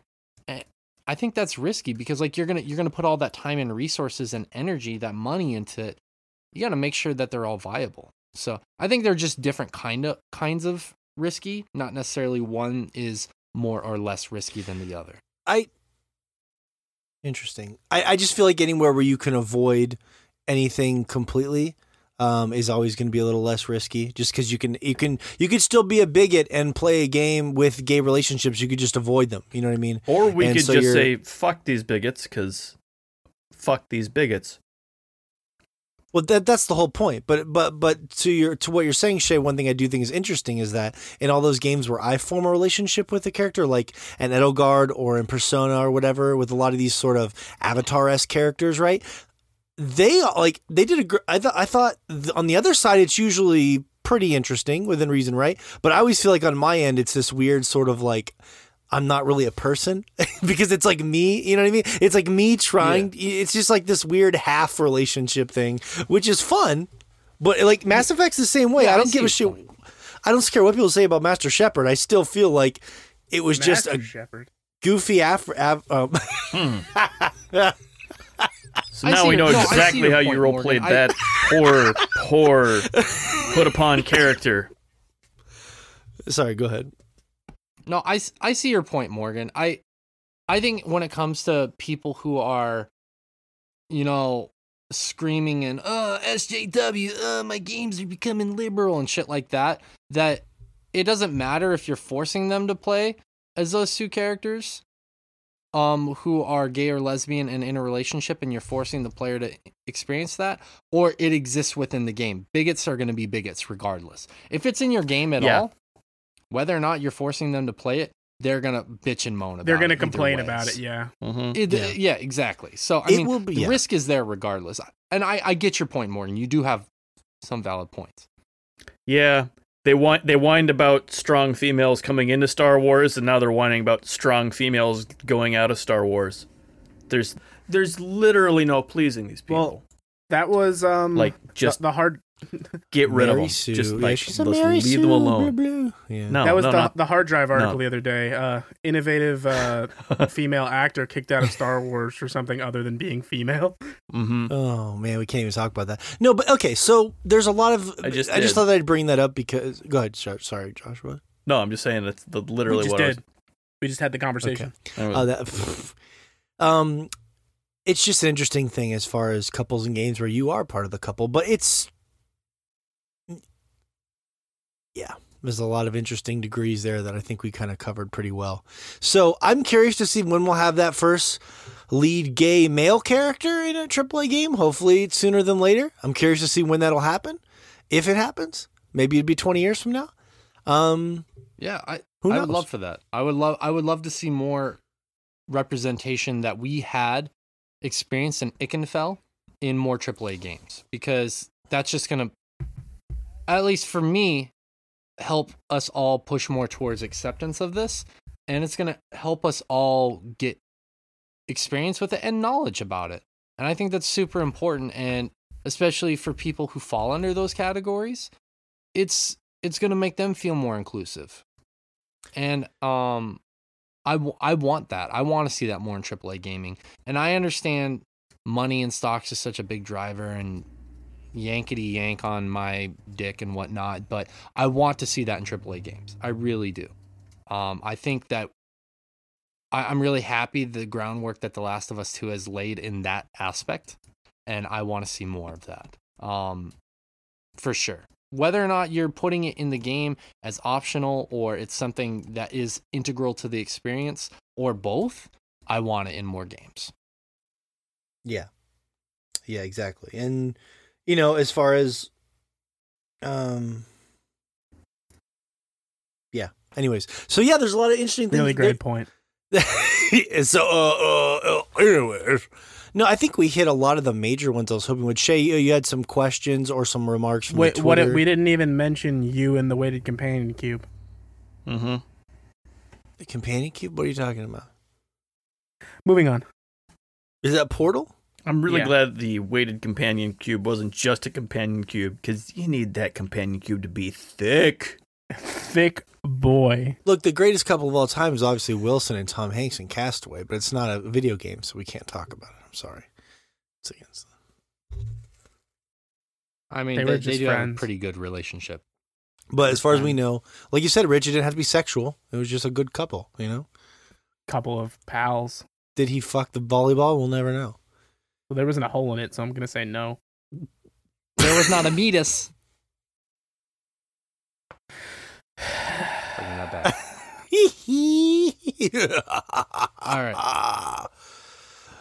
All right. So I just posed to the Twitter, who are some of the best gaming couples and why. Better Off Ted, our good buddy Ted Filla. Rich, you'll like this one. Majima and Kiryu. Hell Majima and yeah. Kiryu. Yep. What are you talking the about? real What is odd- that? Appreciate that. The real odd couple of the Yakuza-verse. Yeah. Our good buddy Reeve Matt said Shepard and insert whoever you romance, and I said, who is your favorite person? And he said Thane. My dude. That's a good pick. It's a very good pick. Sai argued with me that Mario and Peach don't work, and I said they get married. You dumb. And then our good buddy Tanska, you also know him as Tani, said Meat Boy and Bandage Girl because she is his whole reason for staying alive. Oh, come on. That's not a real. There you have it. Those are You good know ones. That's why what? their baby is well adjusted. So well adjusted. So well. They also fight an unborn baby, so, Mhm. Yeah, I mean, if we were going to write it, that won't work. I was going to make a joke about all the Pokemon that I forced to breed. It's not really a couple, just sort That's forced. a sex I think it's more factory. fun to talk about all the Fire Emblem characters that you forced to breed. Yeah, it's a little more fucked up. Yeah. I mean, I don't force No. that many Pokemon to breed. It was called a horny casino for That's a what reason. Ditto's for. I do like. No, there's an Adventure Time episode that kind of makes me think of that, Josh, where he like has these like magical like little versions of real people, and he like puts them around each other to see how they interact with. You know what I'm talking about? Have you seen that episode? I know the one you're talking about. And it reminds me of like if you were like a godlike figure and you like had control. Like so in Fire Emblem, you're not forcing them to breed. You're just putting them around each other, and then they're starting to like, oh, I kind of like you. You force them to breed eventually in like 2 iterations. It's less explicit in the rest of them, but like now kiss. Yeah, but like in 2 of them, like you specifically will like do everything you can to make sure that these 2 characters screw. So in the end game, you get their offspring to be the character you actually want in your party. Isn't it different than breeding the golden chocobo, Josh? I mean, it's a dark road, all right. When you're playing God, I think it's called the Silk Road. The Silk Road is a dark road. You specifically don't want them to take the dark road if you're breeding them. No, that's true. I took the Silk Road less traveled, and that made all the difference. I hope our AAA developers take the Rainbow Road less traveled, if you get my drift. I don't. Straight to Valhalla. The Bifrost!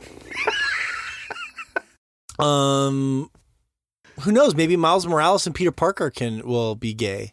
And they can... I don't think they will, because one of them is an adult and one of them is like 16. Mm-hmm. Have you played Rachel Foster? Oh dear God! Can we cut this? But that was a dark joke. I'm sorry.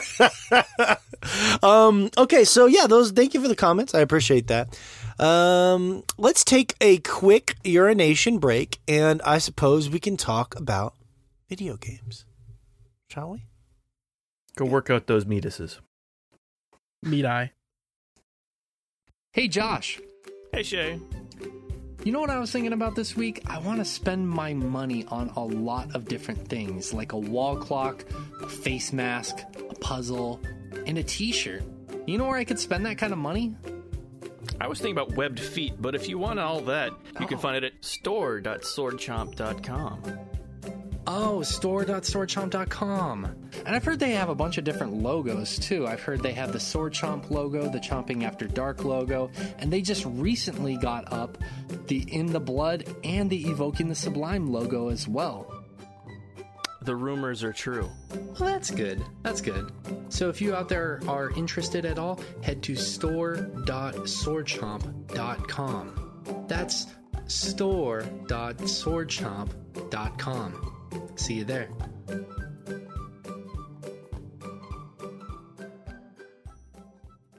We're back from break, guys. I have to tell you this. This is a confession for all of our chompers. This is really important, okay? It's probably going to be dumb.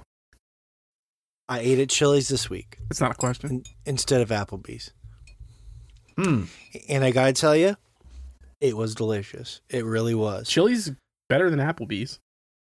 I think we've been over this several times on the show. Yeah, that's our stance. Right now, they're in my good favor because Applebee's has a limited menu because of the pandemic. So they don't carry fajitas, which really fucking grinds my meatus. You order that at Applebee's? Why are you going to an Applebee's for fucking fajitas? Now, Chili's like you can get them for a third of the price at a real Mexican restaurant. Well, look. And they'll be 10 times better. Forget he lives in Great Falls, Montana, guys. That's a good point. Get off my head. Well, a third of the price. I don't know if that's true, Josh, but I'll say this. Probably. At most Mexican places, you can get out of there for like $8. What, you guys Mexican can't... places I have here are Taco John's or Taco Bell. You can't take a train like 2 stops to a nice vegan Mexican restaurant? There's... God, you live in a drought. Morgan, I know you have the El Commodore there. They only have train for cattle in Montana, Rich. Oh, sorry. I love El Commodore, but I don't even know if they do fajitas or not. Anyways, the fajitas are great, but what I want to say is to anyone listening is when next time you go to Chili's, they have this thing called a skillet cookie. It is amazing. It's a giant cookie. With ice cream, yeah. A la mode. Yeah, I didn't put the ice cream on it. It was just a skillet cookie. What the fuck's wrong with you? I just don't... I want the purity of the cookie. Not that it's gross with the ice cream. The purity of the cookie. You know, I like to keep it light and fun. Just I'm trying to add some levity to my cookie eating. Oh my fucking God. You teach a guy a word in the pre-show. And you'll only know the pre-show if you signed up for our Patreon. Our guest next week, Eugene Levity. Okay. So let's build up to the big one. Callbacks. I want to build up to this Mario thing. I don't have a lot to add on the usuals. Still playing Demon Souls. Don't have a lot to say this week. I want to say that I'm still continuing to play Cyber Shadow, and I still am having a great time. I think the music is amazing. The game is not revolutionary by any means, but it is satisfying and well done. It's a lot of fun. Weirdly enough, do you guys remember that part in that game where there's like a big laser coming down and you have to avoid it? Yes. Yep. That part was giving me hell, and then weirdly enough, when I got to the boss, I beat the boss in the first try. I was like, "What the fuck?" I haven't beat any of the bosses in this game in one try. And I shared this with Shay and Josh. I think talking about the last boss, there are a lot of segments in that game where the platforming is often more difficult than the boss. Yeah. Like I think I specifically said it took me like over an hour to get to that last platforming section, but I killed the last boss in like 30 minutes. Mm-hmm. And that last boss was so like basically this is a very minor spoiler. Well, no, actually it's kind of a big spoiler. So sorry in advance, big spoiler. You fight one enemy and then you're whisked immediately into the final boss. So then the final boss has two forms. And the final boss's first form is much more difficult than its second form. Yeah. Well, I don't even know if that's true. I don't know if you're like me. The final form is ridiculously easy if you manage to get to it with like plenty of special points and or your ability that, or not ability, but like your power up that gives you item. SP, which is the one that you get at the end there. It's ridiculously easy if you have that on the last form, because you can essentially just spam special attacks into it the entire time, and it's a joke if you can get to that third phase with that, which is a huge if, because the first two parts of the fight are more difficult. Are so much more difficult. Severely more difficult, yes. But the thing with a lot of these games is, like, for example, I was stuck on this boss and I hadn't played it for a couple days, so I just was watching, like, this YouTube video of, like, this guy. So there's a video right now of some guy beating the whole game in an hour without dying once. It's fucking nuts. Did not die one goddamn time. But when I watched the boss fight, I just had this epiphany that, like, all these bosses, if you know what to do, are not hard. It's just that's video games. Yes, and I guess in a weird way that's true, right? I mean, it almost kind of like, it doesn't spoil the fun for me, but it's just sort of weird because it's like the challenge is really just beating your head against for a half an hour and being like, oh, that's what I have to do, and then beating it in one try or something. The entire premise of Souls games is you're going to learn how an enemy behaves and respond accordingly. I guess what I'm saying is when I think about how this game is notoriously difficult, and it is very difficult, like beating my head on this boss for half an hour, watching one video, walking in and beating the boss without getting touched was literally just like, if I know what to do, it's easy. And it was just like, it didn't ruin the game or anything for me, but it was just like a weird kind of, okay. You know what I mean? I guess it applies it applies to anything, I guess, but that's the whole game to me. Yeah. It literally is applicable to any game you ever play that involves any kind of bosses. If you know, I mean, it could even be applied to Last of Us too. If you're talking about Ellie and Abby are in that fight, if you are playing that final fight or that fight between them, the first one or the second one, if you know the other's moves, if you know Ellie's moves in the first fight or Abby's moves in the second fight, it's not a difficult fight if you already know what you're supposed to do. It's the same thing with any game. So yeah, but I wouldn't really look at that as a difficult game. I guess when I think of I'm thinking of like games that are notorious for being difficult. Like I still felt like Cuphead, even when I knew what to do, was pretty difficult at times. Well, that's more bullet hell. And that's what I'm saying is and maybe bosses that are a little more randomized. Yeah, I think as far as difficult bosses go, the West really has no frame of reference where like the Toho games have been just ruining people's self-esteem in the East for decades at this point with actually difficult bosses going on in so many bullet hell games that it's died off. Like legitimately difficult games have died off here. We still have Souls-likes, which are difficult-ish, which are, again, they're like difficult in that sort of old school style where like you need to know how a boss works. Learning to understand it. Curve. But then once you've got it, it's easier.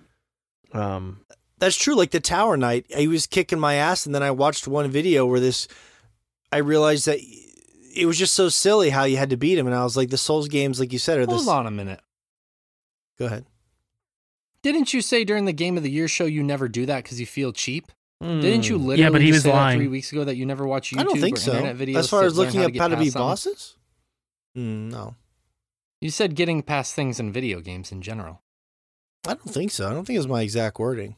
But to answer your question, though, Che, I'm sure there's can we pull up that video? legitimate, dirty. legalistic reason why he's not talking about the same thing. No, I mean, to answer your question, Che, yes, I felt very dirty looking at the Cyber Shadow, and I felt very dirty looking at the Demon Souls, and I'm not going to lie about it. But I had no choice because it was fucking hard. There's always a choice. Mm-hmm. See, here's my deal. And to Shay's point, I did feel dirty, but I don't have the time to spend an hour on a boss anymore. I have a lot of things going on. I've been very busy. I have kids. Like, when I sit down and play video games, that time is precious for me. So I hit a point where I'm like, okay, I'm going to feel like a cheap-ass bitch, and I'm going to look up the answer. So yes, Shay, to answer your question, I did feel like a cheap bitch, but I had no choice. Thank you for making me feel terrible. No further questions, Your Honor. I think the answer I here that shouldn't you're just feel not bad about managing to stumble into is that looking it up is not something that should bother you at all, but somehow it still does. Yeah. It does a little bit, yeah, because I want to be able to figure it out on my own. I do. I get that, but like, I think about other things in my life when I just can't figure it out, that sometimes somebody has an alternate way of thinking about it that I didn't think about, and it helps me to overcome. You know, like, I won't go on this long tangent. I'll go on a very minor one. I've been playing basketball a lot lately. I've been playing basketball almost every week. You know, I've loved basketball ever since I was a kid. Played it ever since I was a kid. And I joined an international club here, and I've been playing every week. And I've been playing in the more competitive games, and I've been getting better and better. And like, I think I'm a better basketball player than I am now than I've ever been in my life. And I have people who play with me that are like, hey, I noticed that you do this thing. And so it makes you really easy to read on the offense when I'm defending you. If you start thinking about different ways to approach this situation, it's going to make it harder to guard you. Mm-hmm. And I think about it that way. Like, that guy could have never told me anything, or I could have said, hey, don't ever give me advice. And I would have maybe never figured that out on my own. Yeah. But now that, like, I've been told, I mean, I could feel cheap and dirty because I didn't figure it out on my own. Or I could be like, hey, thanks for telling me. I still have to master how to integrate that on my own. So, you know, you could watch a YouTube video on a video game and you can learn how to do something, but that doesn't mean you're going to be able to do it. You still have to have the skill, and you still have to be able to practice to be good enough to do that. Yeah. And so I don't know why you feel cheap and dirty, because you still have to implement the skill there at the end of the day. And if you can do that, that's great. You should give yourself the credit there. You're just, you're getting a different perspective on how to overcome something. Yeah. And like, it's different the only from like a puzzle solution game where you just can't figure out the puzzle solution and it requires no skill. That's a little bit different. And that I can agree with you on. Yeah. Like looking up a puzzle or looking up like looking up cheese ways to deal with enemies. Like, okay, I don't want to learn how I'm supposed to fight this. Let me just learn a way that I can, with zero skill, just go trick a boss into killing itself or something. Well, use what you got. Mm-hmm. Well, but Shay, to your point, if I can play devil's advocate, devil's avocado, Larry. By looking up the bosses, by watching that video, it was in many ways unfolding the combat puzzle and figuring out how to do it in a very efficient way.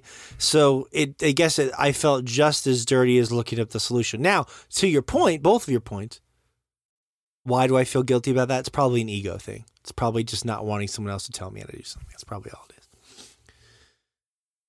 And that's fair. I can understand that. I get that. I mean, especially when I'm playing basketball And we need 4 points to win. I think I'm the person who's going to best be qualified to do that sometimes.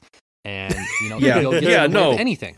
Ego is absolutely an issue there. Like, if you need 4 points, making a 3 and then missing another one doesn't win you, but making 2 will at least get you into overtime.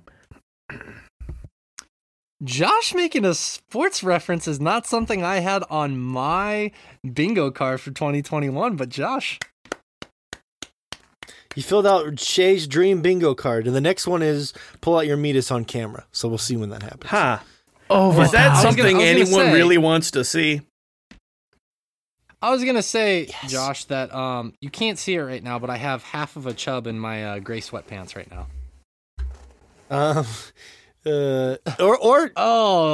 Thanks. That hole's a little too big for me, Josh. Your ear's a little bit too big for me. Or if you're James Harden, you just try to shoot a 3 and get fouled while you're taking it, so you can take the extra free. Yeah, there you go. I understand some of those words. So anyways, the usual crap. I know, Shay, you finished Cyber Shadow, correct? I did, yeah. I'm going to say the platforming right before the final boss is going to give you hell more. Hell yeah. Because I spent a few days, like half an hour or an hour and a half, a few days working on that thing. And Josh and I were talking about it, I think 2 weeks ago, while him and I were talking. I was playing it. Or I can't remember what day it was or how long ago it was, but he said I think that there's a save point halfway up. There's not. there isn't. You have to do it all in one go. Yeah. Was it? Yeah. There are 3 phases of it. Okay. And it's some of the most difficult platforming in the game, and it really tested my patience. Why am I remembering a save point in the middle of that? There's not one. Josh is just so good, it felt like there's a save point. It felt like there was a save point. Before he knew it, he was up there, and he's like, "Oh, I'm sure there's a save point, guys. I never died." I imagine it took me 3 tries. I'm sure there's a save point somewhere. I imagine as a video game style Ninja Warrior, where they're doing that final climb to the top, or Ultimate Beastmaster. I love that show. Where you're trying to just get to the top, and you're scraping every last bit of energy, and you're like, I'm almost fucking there. I'm almost at that save point, and then you die, and that part was super frustrating. But overall, I really enjoyed the game a lot. It was a lot of fun. I don't have too much more to add than what I said before. I love the way the game ends, and I loved how the story didn't ask too much of the player. It knew the right amount it needed to be. It wasn't too much, it wasn't too little. It was enough to keep you interested, and it knew it was kind of secondary to the gameplay. I really appreciated that about the game. Like Morgan said, the music's great as well. My biggest disappointment is just that they did not do it. I mean, at least for what the game is, I wish they would have done better job promoting it, because I had no idea it was even coming out until Rich mentioned it. And I feel like when you drop a game at the beginning of January, it's a weird time. I wish that they had spent a little more time saying, games can't spend 75% of the budget on marketing like AAA games can. But Yacht Club games can, though. No, with all they that money. cannot. Can they? They released 45 DLC packs for free? They made a lot of money. Look, I want to say this is Yacht Club second game. Well, but come on, Rich. They've made so much money on Shovel Knight and so many different platforms and merchandise. My point is just this. I don't know for sure. I don't work for Yacht Club. I know none of us do. They've been very kind whenever we've had association with them. I believe that they could have promoted this game more, and just if they would have just said, "Hey, the people that made Shovel Knight are putting out this new game," I would have been hyped. As soon as Rich told me it was the Shovel Knight people, I went and bought it. I've been following this game for a year, and the thing is, that's almost disingenuous at a point, because it's not the Shovel Knight people. They published it. No, but that's how you sell it, though. When you say from producer M. Night Shyamalan, it's he just produced it. He didn't make it. It's how you sell the thing.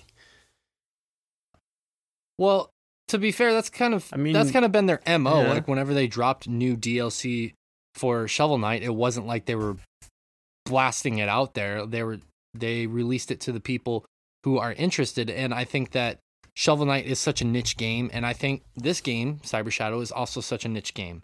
It's it's going to cater to a specific group of gamers. So why spend all that money promoting when you know your target audience at the end of the day? Their target audience sure is people who pay attention to what they're doing. Okay. That's exactly what I was Fair going to say. Yeah. point. I'm not arguing with you guys. It's all made excellent points. My only point is I host a podcast and play games for a living. I had never heard of the goddamn thing. I just wanted to... And furthermore... Well, that's on Had you, you ever really, heard of it, because I Shay, talked about it on before the we podcast prior, after I went to I PAX. host a gaming podcast, and I don't hear about half the shit. 2 games came out this last week that I didn't know about until the week of, and they were sequels to games that I love. There are too many games coming out now to keep up with everything. Breaking my heart. Breaking my heart. That might be true. I mean, I just felt like Yacht Club with was... music all the time. Mm-hmm. But I will say this. If, like you're saying, if they put nothing into promotion, but they get enough word of mouth, even if it only sells 300,000 copies or whatever, that could be a huge success if they don't spend anything on marketing. It's going to be a lot more than that. I'm curious. I don't know. I wonder what that is. I mean, you scoff at that, but games like Catherine only sold like 500,000 copies over the course of a while. So no, it's a niche audience. That's reasonable, especially since the game launched on Game Pass. I'm sure they got some sort of deal with that. Oh, that's true. A good point as well. Yeah. Like it was front page of Game Pass for several weeks. Yeah, you know they got money from that shit. Yeah, like I think they're doing better. Like you didn't know about it until it came out, but you knew about it when it came out. That's true. That's true. So I think it's doing a better job than you're giving it credit for. It's like there wasn't hype for it, but I think it's gonna do all right. And that's just it, Morgan. Like you said, you're like, I host a gaming podcast. I didn't know about it. Yeah, but someone on your podcast has been following that game since it was announced a year ago. Like, you don't have to be the one who knows about it. Yeah, word of mouth is so huge right now because there is too much coming out. Too many games. Yeah. Too many games will spoil this ass. That's true. That's true. Too many games. All reasonable. Too many games. Thank you. I'm so glad. Rich so glad that wanted, played on here. Rich said he wanted to build up to this because him and Josh had first impressions of Bowser, and we can give you the floor next week. But I did want to, because we played a lot of it, actually. Yeah, I think we both thought we would get like 5 minutes into it and ended up playing about 2 hours. Getting sucked in and playing way more than we expected to. It's important to add, like, this feels like an experiment. It's not, like, we're probably maybe another 2, maybe 3 hours away from beating it. So here's what I want to do to build up to that, because I know I'm going to have to put my kid to bed and you guys are going to ramble on, and that's great. We're going to make that the big pinnacle of this show, okay? Bowser and Mario, so stick around. What I want to do right now, over the next 20 minutes, is catch up on all the polls that we have not been able to catch up on, okay? And then we'll take a break, come back, and you guys can talk about Mario and Bowser. Okay. Because we're behind, and some of these are really fun and debates I don't want to miss. This is the first debate that I did not want to miss. I want to get your take on this too, Shay and Josh. Josh wearing a Hollow Knight shirt today, which is great for this particular poll. I was curious because 2 of the most beloved Metroidvanias, minus The Messenger, which I guess we can throw in there, of the past several years have been Hollow Knight and Ori and the Will of the Wisps. Now, I put that up to our audience, and I obviously I know our audience pretty well, so it didn't surprise me. I have my own theory, but it was about 60-ish to 40-ish. It went up and down a little bit here and there in Hollow Knight's favor. Now, Josh, when you think about why the audience voted or your particular taste, and then we'll throw it to Shay because I know Ori was his game of the year and he also loves Hollow Knight. Why do you think the vote came back that way? And also, what do you think is the big difference between the games for you as far as enjoyment goes? I think part of that is because not a lot of people have still played the new Ori yet. And the first one, it's got so much going for it, but it still feels like it's missing something. And I really feel like it's a lot of the combat they added to the second Ori kind of completes the package. In a way that, like, if you just played the first Ori, like okay, that's great, but like I still feel like there's, some part of it is not completely coming together. Whereas Hollow Knight is just kind of a singular package at this point, and the whole thing works. What about for you, Hollow Knight or Ori and the Will of the Wisps? That was I don't know. Because again, like I feel like had just the second game come out and there'd been way more time for people to digest Will of the Wisps, it would be way closer. Well, not people. It's about you. I want to know your opinion. For our listeners, Josh is staring into the sky. He wants a lifeline. Cannot be provided. I still really like a lot that Hollow Knight does. Like, I love that world. I love how big it feels. It feels like you're getting such a small part of it. Because they're bugs. The story in Hollow Knight is... Thank you, Rich, for the bug comment. You're welcome. Kind of... I don't know, just that's more of a personal thing. Like, I feel like the actual story itself coming together, like the narrative is much better. It's a rich fantasy world. Like in Will of the Wisps, in Ori, like I feel like they're telling a cohesive singular story. But Hollow Knight's doing the Demon Souls lore thing. Yeah, the sort of like, okay, intriguing, you're going to get this tiny little part of a gigantic world. And your brain part of that just fills it really in. speaks to me. Okay, that's good. Let's stop it right there. Shay, take the floor. I think the big thing there is a big part of it is atmosphere. Hollow Knight is kind of a darker game, and it also is a little bit more predicated on the challenge than I think Ori is.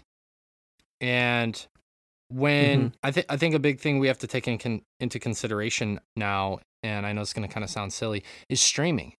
I think Hollow Knight is a good game to stream because it's a difficult game. And a lot of people are going to start playing that on stream because it's a challenge. And a lot of you need a game there to keep people invested and wanting to stay there for hours. And on top of that, you want something that's going to be difficult for someone to overcome when they're watching a stream. I think that's true of a lot of smaller streamers. Obviously, that's something I got to take into consideration as well. When you're streaming a game that's easier, it's not necessarily bad, but there's less interest there, I think. So I think that's part of it. Part of that is the atmosphere. Part of that is considering who's going to be playing the game. But I think a big part of that too is that Hollow Knight wasn't immediately super popular. Yeah, like it is now. It took years. It took a few years. It came out in 2018. Last year really is when people started talking about that game, 2 years after it dropped. Ori's been out for less than a year at this point, in chronologically. It's going to take some time as people get around to it. You know, it took me 3 years to play The Messenger, and I'm seeing how great that game is in retrospect. That happens sometimes as gamers. We have other games that come out that we prioritize, and then we go back and we play some of those games that we missed. I think for a lot of people, Ori is that type of game, and I think for a lot of people, Hollow Knight was that type of game as well. Yeah, well, yeah, great points. I think, to me, one of the things that speaks to me is about how different these games are. I think they both complement each other in... So here's my theory I'll throw at you guys. Ori made a lot of strides to move toward kind of what Hollow Knight was doing, adding combat and things like that. Ori was out 2 years earlier? Yeah, that's a Big Chase. What happened? No, again... Not discounting the difficulty thing, because there's definitely a lot of streaming difficult games being a thing. I feel like getting over it kind of became such a big deal because of people wanting to stream a difficult game. Not to take anything away from it, like it's a really good game, but it kind of became a thing because of its difficulty. And I don't think the first Ori was difficult in that way at all. No, I don't really see your point though, because Ori and the Will of the Wisp came out last year, 2 years before Hollow Knight. Yeah, but Ori the Blind Forest came out 2 years before that. It's been out for 6 years. It came out in 2015, so it came out 3 years beforehand, I believe. Let me throw. But anyway, throw this again. Like I don't think the whole time thing has to deal with it, but I do, because he's comparing the Will of the Wisp to Hollow Knight. I think he was just comparing the franchise, wasn't he? Well, I mean, Hollow Knight really isn't quite a franchise until Silk Song releases. But again, like that's just. I thought it was Josh. To be fair, I think it was. I thought it was implied that it was Ori and the Will of the Wisps. Yeah. Well, it's not, because the first one was great. All I was saying is simply with the time frame is it's going to take time for people to get to Will of the Wisp. I'm not saying because it's been out longer that more people have been able to play it. I'm saying because Hollow Knight released in 2018, it took 2 years for some people to get around to playing Hollow Knight and that word of mouth to spread as wide as it did. Now, I see your point that The Blind Forest came out before Hollow Knight, and therefore at least some of that should transfer to Will of the Wisp, and I'm sure it has. I'm saying also, I think part of that too is that, like me, like you guys, less so Josh than anybody else, or maybe even Rich, that some people kind of are like, yeah, I loved Blind Forest. I want to get to Will of the Wisp, but I have other games that are more pressing right now, and it's going to take me some time to go back and eventually play Will of the Wisp. And I think that's a big part of it too, is all I was trying to say. I wasn't trying to say definitely. It's kind of like what I was saying, where like Ori is kind of split into the first game being great, but feeling incomplete. Like, I absolutely love Blind Forest, but it feels incomplete in a lot of ways. It does. It does. And I think it coming out early, and then instead of adding more and more to it, like Hollow Knight has, where there's been tons of DLC for that game that's just folded into the game over the years. Like, I've played through that game several times at this point because they just add more to it.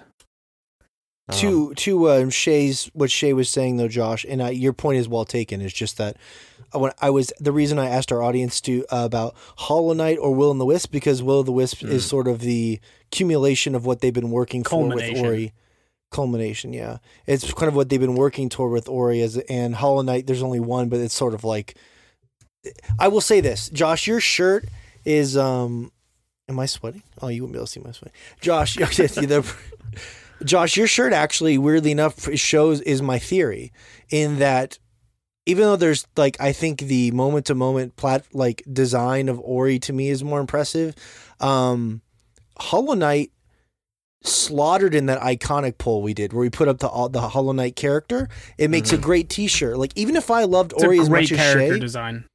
It is. Even if I loved Ori as much as Shay, I don't know what I would like. I was looking at the Ori collector's editions or Ori shirts, and they're just, you can't do anything with it. You know, it's unfortunate, and I think it sucks because the one thing Ori I think is missing from latching on to being that big game is that iconic character. Like, I love Ori, but he's kind of, for all intents and purposes, an albino Stitch. He's a lemur. Well, and as a gameplay design, it works well because you get the illuminated character against the background, so it helps you see. But like from a character art standpoint, not too exciting or memorable. You know what I mean? Well, Hollow Knight follows that rule of like a striking profile. Like, if you can recognize a character from his silhouette, then like that's an iconic design. You know?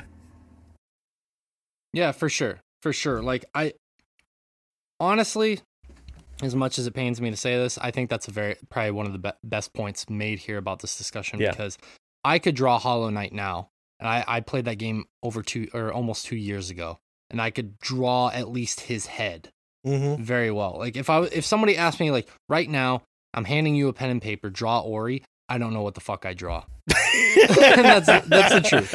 As much as I hate to admit that, take a highlighter and scribble something.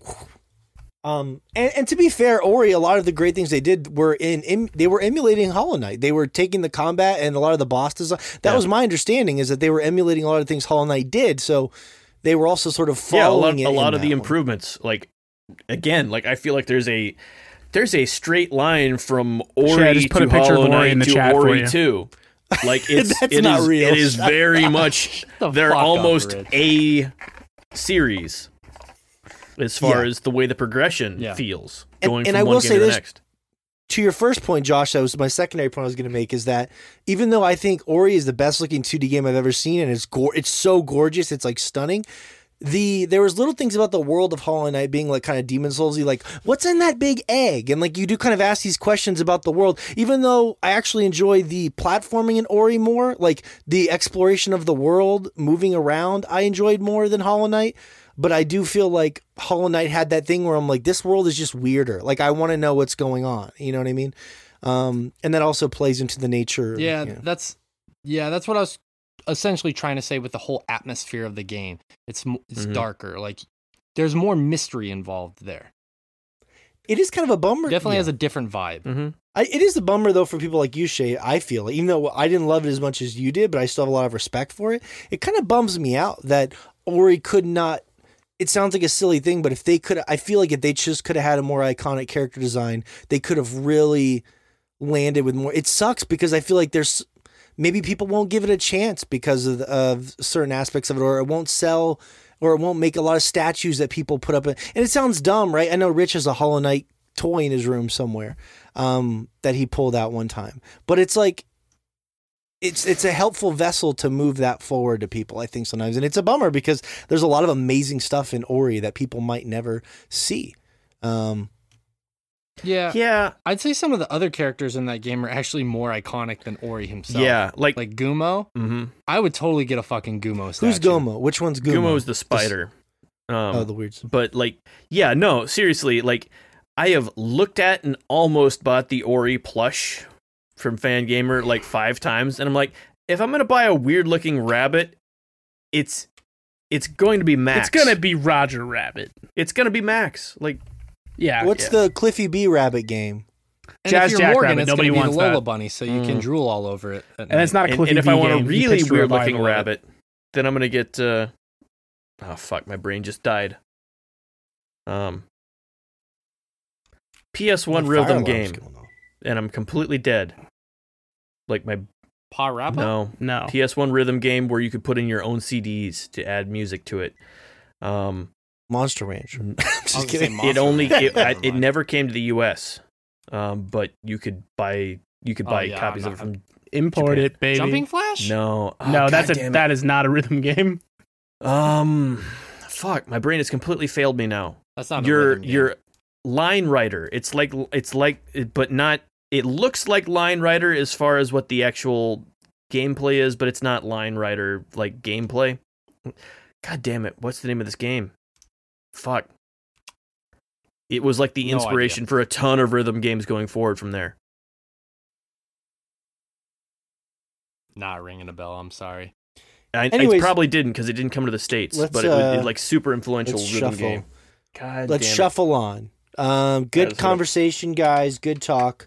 This is obviously very important as well. For some reason, people are excited about this King Kong versus Godzilla thing. This is the thing that confuses me about this is like, I love the Godzilla movie, but I don't understand the appeal of this King Kong versus Godzilla thing. It seems silly to me. Maybe Vib I'll ribbon. change my mind. Vib ribbon. Sorry. Good. I don't know what's going on. It came anymore. to me. Are you having a stroke? It's like a vertex based like line looking thing, but you're essentially a rabbit who's like you're running. It's like a runner. It was like one of the first runner / rhythm interesting. games. Oh, he's talking about Vib ribbon. I got you. Anyway, Well, again, Josh, talking about weird rabbits. Getting back to the whole 60 weird rabbit thing. Jazz Jackrabbit. 65% of our audience said that they chose the side of Godzilla in Godzilla vs. Kong, which is easy because one of them's a big monkey and one of them's fucking Godzilla. Yeah, Okay. Godzilla is a walking nuclear power plant, and King Kong is monkey. The Godzilla is one of the saddest things to me because I love that first one so much, and then when I saw the second one get shit on, I never watched it, and now Second one's fine. Godzilla vs. King of, what was it called? Godzilla King of Monsters. King of Monsters with the Stranger Things girl in it. That was okay. Yeah, the movie's You didn't fine. like- It's a bunch of big monster fights. It's a big spectacle. Yeah, but see, I think the first one is a masterpiece. Oh, well, you're wrong anyway, so that's fine. The first one is also fine. the way you use "fine," Rich, makes me. It's a fucking classic. Godzilla movie. No, so it was it was an indie director who made Monsters, and they gave him a chance, and he made this really artful, beautiful. They didn't show the Godzilla monster for like an hour. They killed the Breaking Bad guy in the first 20 minutes of the movie, which was amazing. It was that parachuting scene. And I the love red, giving people it's credit fucking for awesome. being deceptive in trailers. That's a thing they deserve credit for. You watch it. No, it was an homage to the classic monster movies where they didn't show the monster right away because none of us know children sang. Because none of us know what Godzilla looks like. Elizabeth Olsen was in there too. Have you played Rich's favorite game of 2018, The Messenger? 82% of our audience said no. What the fuck's wrong with you people? Get out there. They said it's too goofy. I'm sorry. Shut the fuck up. Yeah, shut the fuck up. For the record, Rich, there's nothing wrong with being goofy. I would like to say that. There's nothing every time wrong. you said it as like a negative point, so I don't really. I did. Well, for me, it was a negative, but it doesn't have to be a negative for everyone. You know, we talk about video games here, right? Stand out above the crowd. Guys taking my Goofy movie joke. Let's see. I think I had one more poll that I wanted to mention with you guys. Oh, this one blew my mind. You guys are. Oh, where did Josh go? Just say what you're saying. You got tired of you talking shit on the Messenger. I'm not talking shit on the Messenger. I just said it was involved. goofy. I like the game a lot. It's a good game. Let's see here. You can oh, Josh is gonna be sad he missed this. This blew my mind, guys. You can only simp for one. With all of the hype the tall lady's getting right now, the tall lady could not crush Pan Am. Wow. She could not crush Pan Am with her. Shocking. I can't pass judgment until I see if the tall lady is in a finished game. I assume she will be. Pan Am for life, baby. You know, that's a good point, Rich, because as much as people love the tall lady, all we have is a trailer to go off of. Maybe when the game comes out, you know, the simping will be higher because in Pan Am you have all these missions. Listen, I'm really excited for the lore of the tall lady because I ascribe to the theory that the tall lady is a tyrant, that William Birkin's last wish before he died was to make the tyrants fuckable. Good. Dude, that tall lady has some knockers. Let me tell you. Birkin grabbed Wesker by the collar. He said, Wesker, make the tyrants fuckable. Give them tig old bitties. Wesker. That's not a bad theory, Rich. I actually think that's a solid theory. But the idea of them making a hot tyrant is kind of a cool twist. Well, to be fair, there's been things pointing to that possibly being the case, that it being a genetic modification of a tyrant, because I think they pointed out a few things. The height is on par. She has the long dangly fingers, and that big corsage is actually covering the part of a tyrant where the heart is. Interesting. Yeah. Did you see that she was getting so much hype that the creators of the tall lady had to come out on Twitter and be like, wow, we're blown away by you guys being so excited about the tall lady. She's 9 feet tall. She's 9'8". I feel like they were even surprised by that. They're like, yeah, we're just creating this cool character. Of course they were. They're like, you horny assholes. You never know what's going to blow up in today's world. You just don't know. You know what I mean? It's fascinating to me. So that's cool. That gets me excited. Tall lady isn't quite enough to get more excited than VR, but it's still pretty exciting. So, Shay, who did you vote for? A Pan Am or a tall lady? Pan Am, probably, right? I'll give you one guess. Have you ever climbed several feet just for penetration? Not yet. Would you be interested? One can dream. I'm not against it. Hang like a monkey. All right. I'm getting too excited here. Sorry, I had to look it up. Yes, Takano-san says the lady is 9'6". By the way. 9'6". That's the deep end at my local pool. Holy shit. It's a 9 foot deep end. 6-inch lip. It's not that deep. Climb out. That's a strange choice. Yeah. 9 foot deep? I think that's pretty common for deep ends, I would think. Generally, it's 10 nothing feet. About pool. Is it really? Yeah. 10 feet is kind of standard. Can we get a pool expert in here? We need.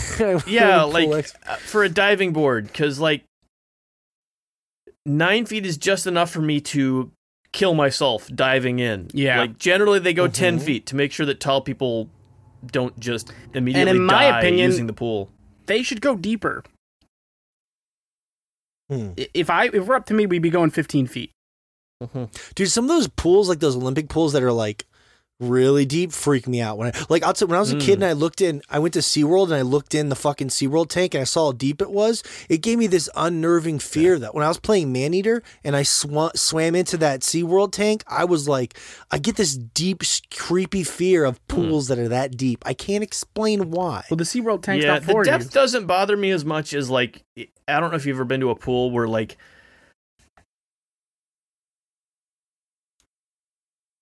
the depth change from the shallow end to the deep end is like way too steep.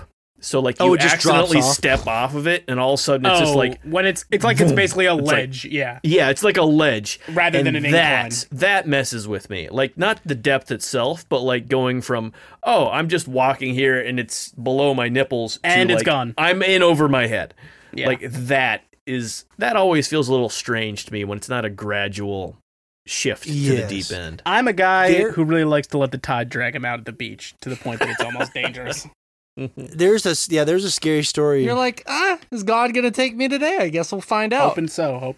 There's a scary story my aunt told me, because I would go down to her house in Florida and fish, and they live right on the coast, and you'd wear waders to go out there, but you have to be careful because if the water goes above the wader line, you can drown. So there was this guy who lived down nearby. Because no one thinks to unhook the waders. Crazy, right? Well, yeah, right. I don't know if it's a panic thing, but yeah, sometimes. Legitimately, yes. No one thinks to unhook the waders. You'll sit there and struggle and not make any progress, and never unhook the fucking waders. Because you will not be in the right headspace to make that call. Yeah, exactly. Because you're fucking drowning. The thought to unhook the waders is literally the last thing on your mind at that point. Well, now I'm going to remember to unhook the waders forever. But the point was it just seemed fine until he stepped off the drop off, and then suddenly it was, a little Saturday morning fishing for catfish, and now he's dead. So it's creepy. And that's why we always send a child in first. You can make a new one of those things in like 5 years. Yeah. We'll just make a new one. We have Haven and Mario to discuss here, Bowser's Fury, after this last break, in which I will probably disappear because I'm putting my kid to bed and we're going to record another podcast. But I want to thank everyone for voting at the Sword Chomp Instagram page. And this next segment is going to be popping if you want to hear about Super Mario 3D World, which I'm interested to hear Josh's opinion on because in the past he has been a little negative about those Super Mario 3D games. But seems kind of excited about Bowser's Fury. We'll find out why when we come back. What is up, Chomp Nation? This is Morgan here, also known as General Mountain Time. And look, I want to tell you today about our Patreon. That's right, Chomp Nation is growing every day, and if you enjoy what we do, whether it's the Chompcast, our social media, our YouTube channel, Twitter, anything we're doing out there, you can support us. And for just a couple bucks, you can help keep us alive. And honestly, our patrons have basically become family. And I want to go over a couple of the cool tiers we have if you want to support us. And if you don't, that's fine too. We're just happy that you download and check out the podcast. Our biggest and most popular tier we have is just $5. $5, you get access to early spoiler casts. That's right, Chomping After Dark. You get those several weeks early. And you get access to our top secret VIP Instagram page. That's right, on the podcast, you might hear me say, hey, do you want to be a VIP member of the Chompcast? And you say, I sure do. Well, guess what? Boom, that $5 tier makes you a VIP member. You get access to this secret Instagram page that has top secret videos and pictures and polls that only VIP members get. And those polls and those feedback questions that we get, if it's a question of the week, for example, are read on the show, we make you a part of what we do. So go to patreon.com/swordchomp. You can look for our $5 tier, which is probably our most popular. And then from there it escalates. We have a $10 tier, a $20 tier for Skypes. There's a lot of great things. But just head on over to patreon.com/swordchomp. check it out. And if you want to support us, it would mean the world to me, Rich, Josh, and Shay, and everyone else out there in Chomp Nation. Until next time, General Mountain Time salutes you.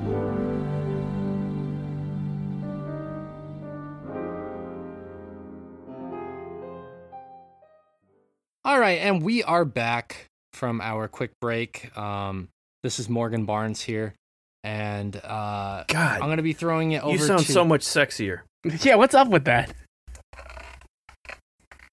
Hey, thank you. We're going to be throwing it over to Rich and Josh, who are going to be talking about the new Super Mario game. So, if you guys want to take it away, go right ahead. Sure. Josh and I both picked up the Switch re-release of Super Mario 3D World that comes with Bowser's Fury. I think it's fair to say I like 3D World a lot. I'm going to go back through that again, but that's not the part we want to talk about. We want to talk about the new game, which is Bowser's Fury, which I think we both got maybe 2 hours, a little bit more under the belt at this point. I'd probably like get it. closer to like 4. Okay, so yeah, you've got a... This feels like the weirdest, like most experimental Mario thing I've seen in a long time. I don't know if you mirror that sentiment, Josh. Yeah. It feels an awful lot like Majora's Mask in the sense of like, okay, we've got this toolkit. Let's try something completely let different. People make something bizarre with it. Yeah. Because Bowser's Fury is essentially a game built on the Super Mario 3D World engine. And the assets. same movesets, the same assets, basically. And it's kind of a sequel to Super Mario Sunshine. Sort of. But they're like, let's make something weird with it. And it is essentially a single gigantic level, like a single world that you're in. It's an open world Mario game. It's like an experiment in what would an open world Mario game be. And the basic like plot setup seems to be Bowser has gone ballistic. And Bowser Jr. comes seeking Mario for help. Bowser has turned into like a literal fucking kaiju. Yeah. Like he's gone Giga Bowser. He's Godzilla-sized Bowser. To the point that you even like in Mario games, typically when you get enough stars, in this particular instance, they've really taken a linking to that cat suit thing. So they are called cat shines here. They're a mix of shine sprites and the little cat tokens. When you reach a certain capping point, like the sort of thing that would normally open a new area in the castle in like a typical 3D Mario game or something, you essentially have a kaiju battle with Bowser, and it's pretty awesome because you grow to a monumental size and you could see the world you've been running around in now as if you were a giant monster looming over it. Yeah, it's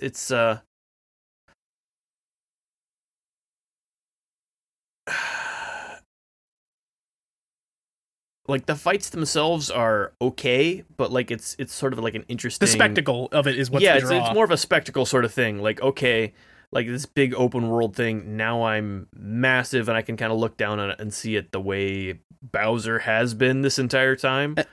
And also, there's like, Bowser is a looming threat the whole time. I don't know exactly what the timer is on it, but basically every few minutes while you're exploring this world, Bowser will wake up from like this hibernation state and it'll start pouring rain and like the heavy metal kicks in and he's just like raining down hell, and you need to either, if you are able to at that point, go to the giant form and start this fight, or you need to get another one of these cat shines and a lighthouse will essentially awaken and shine some light on Bowser and put him back in his hibernation. Yeah, it's an interesting sort of dynamic there, because again, I'd have to look up the exact time. It's like probably I think it's somewhere 9 between minutes. 5 and 10 minutes. It's like 9 minutes is what I saw on Twitter. Okay, I've not looked it up, but it feels like it's around that time. And you can either fight him, avoid him for that entire time because you're tiny and you can't do anything back to him at that point. And I think he sticks around for like 2 minutes, maybe. Or if you could put him to sleep faster. Yeah, Also, or like again, like Rich was saying earlier, if you manage to get one of those shines, which is essentially a star or a moon from any other Mario game, if you get one of those, it will essentially power up the lighthouse in the area, which will do a little chunk of Bowser's health, which will stay out for the next big kaiju fight. Yeah, which is also nice. Like he's like yes, exactly. Like you can kind of choose when you want to do the fight. You can either do it as soon as it's available, as soon as you have enough stars for it, or if you feel like you need a little extra help, or not even if you feel like it, like if you just want to explore and do a little bit more at the time, you can do damage to him before you actually get into that fight by waiting to collect these shines until Bowser is back, and then like pick it up then and do a chunk of his health that way to make sure that damage like goes to that fight. It's neat. Like it doesn't feel particularly necessary based off of the first. The fights are not difficult. Well, I did like 4 fights or so. They get more difficult. Like Bowser gets more and more moves as you go. Like the first 2-3 fights are pretty straightforward. As you go on, he gets more and more moves. The most recent one I did was when he got that roll where he actually leaves some of the goop from Sunshine in his wake. Because yes, he is throwing around that goop from Sunshine. Like I said, there's a lot of aspects of Sunshine in this, be it with the things being sprites and the presence of Bowser Jr. and his paintbrush. The Bowser Jr. is the one thing I really wanted to ask you about, Josh, because I know you've been playing with the kiddo. And there is a 2-player mode where the second player plays as Bowser Jr., and I'm just wondering what that is like. When you go to start the game on a single player mode, you can pick how much you want Bowser Jr. to help you. Either a little, a lot, or none at all. And essentially Bowser Jr. will smack enemies with his paintbrush, which will just kill enemies straight up. He can even damage bosses. Yeah, he can damage bosses, but like it's a step up from essentially the 2-player mode in Galaxy, where you can stun enemies by wasting your resources. But it very much feels like it's in the same vein. Like you'll just do a hit to an enemy. It might be more appealing to a kid at the least, though, I would think, because at least they have agency over a character. Yes, they have agency over character. The one thing I will say that I do not like is that whenever you're playing the game, it's a single camera sort of affair. Both characters they'll like do some tricks to make sure both of you are on screen as much as possible, but it is focused on Mario. And if Bowser Jr. wanders off camera, he'll just be off camera. But to fix that, both characters have right stick bound to the same camera. That's a terrible idea. It's a very terrible idea, and I had to make sure that my kid knew, okay, just don't touch my camera.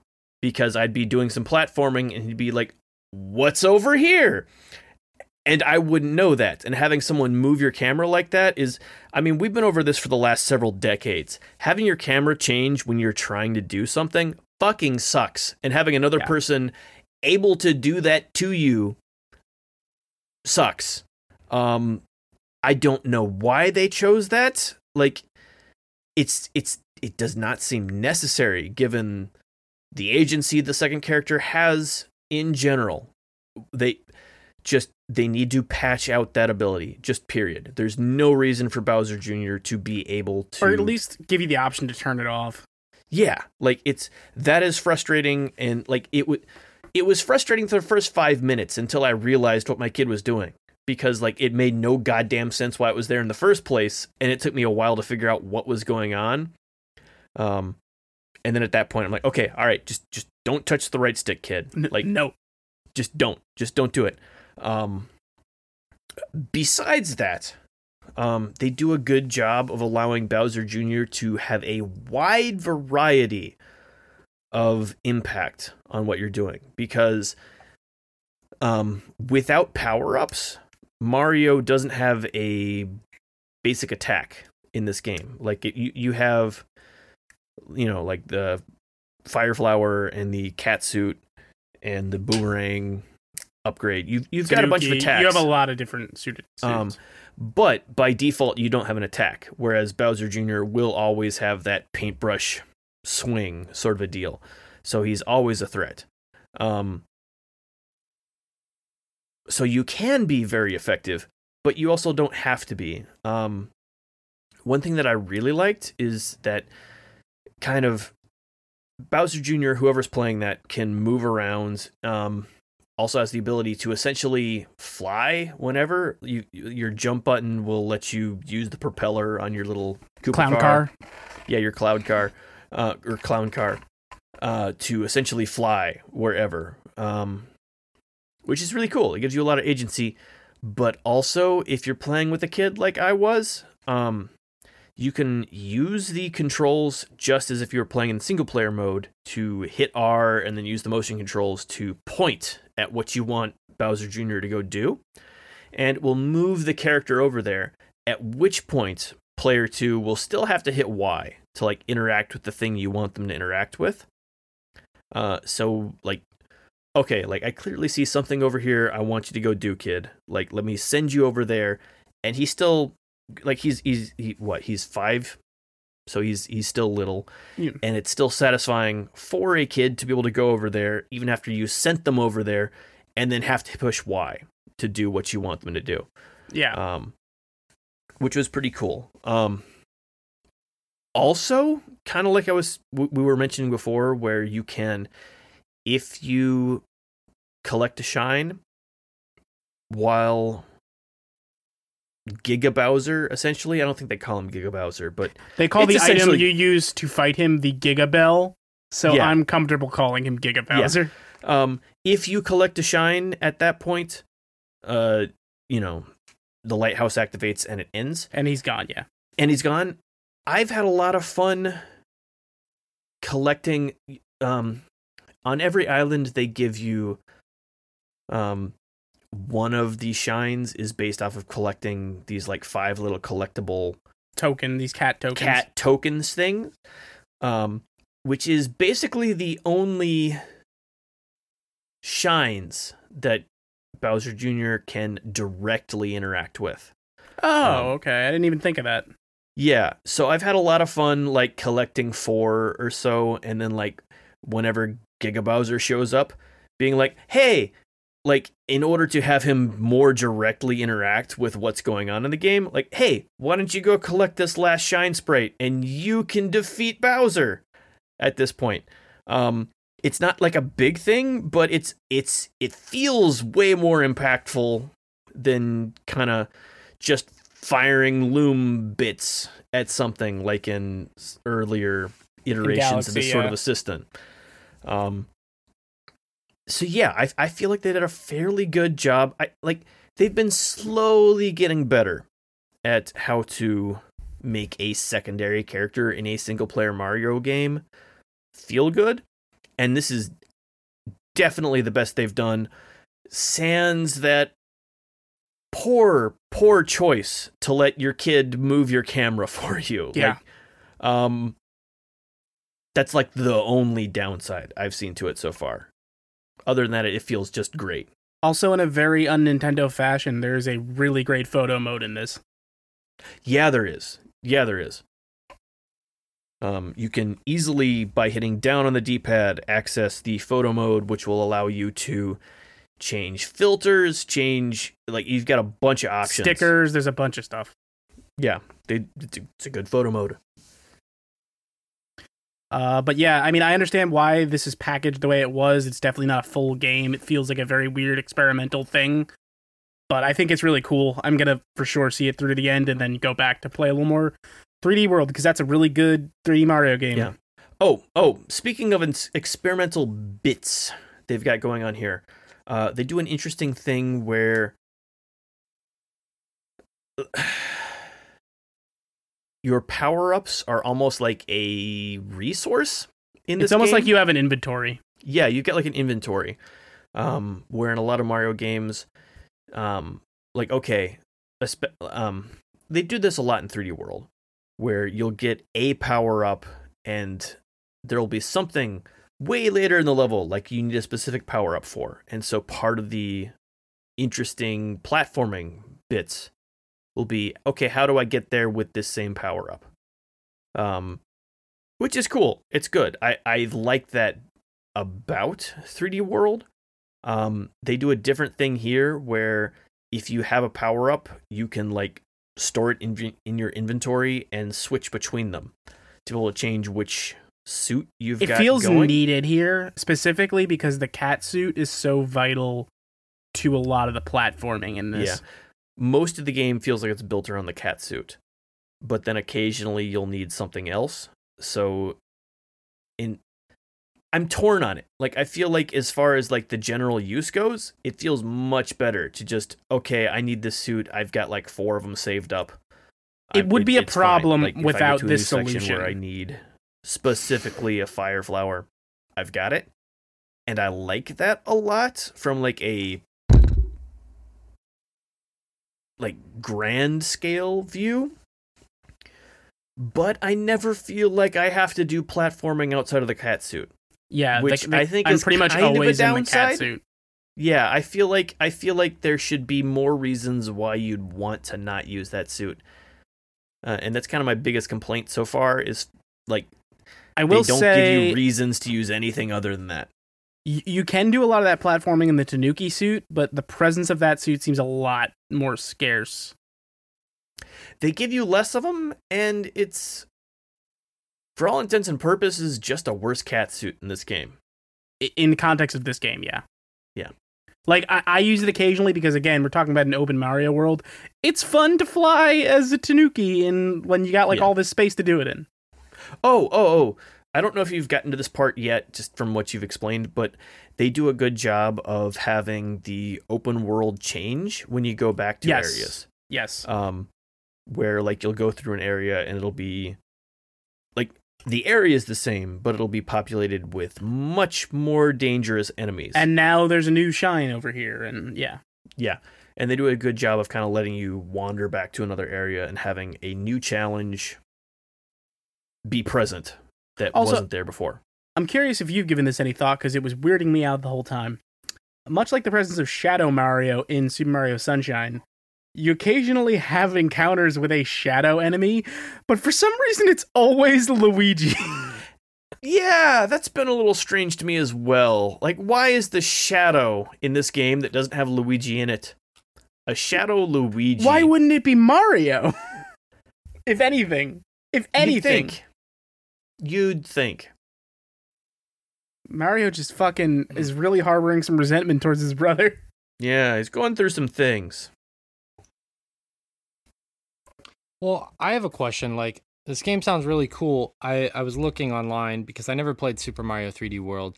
It's selling for $60 right now on the Switch, and that includes the Bowser's Fury added onto it. Do you guys feel like there's enough of a game, or if it's good enough of a game to spend $60? If you're a new player, or if you've already played 3D World and you already beat it and like you felt satisfied with that, do you think there's enough here to spend $60 on it on the Switch? For me, there is, especially if you've never played 3D World, because 3D World is great.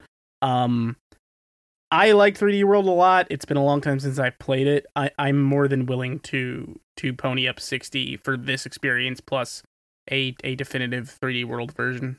Yeah, I'm torn on that.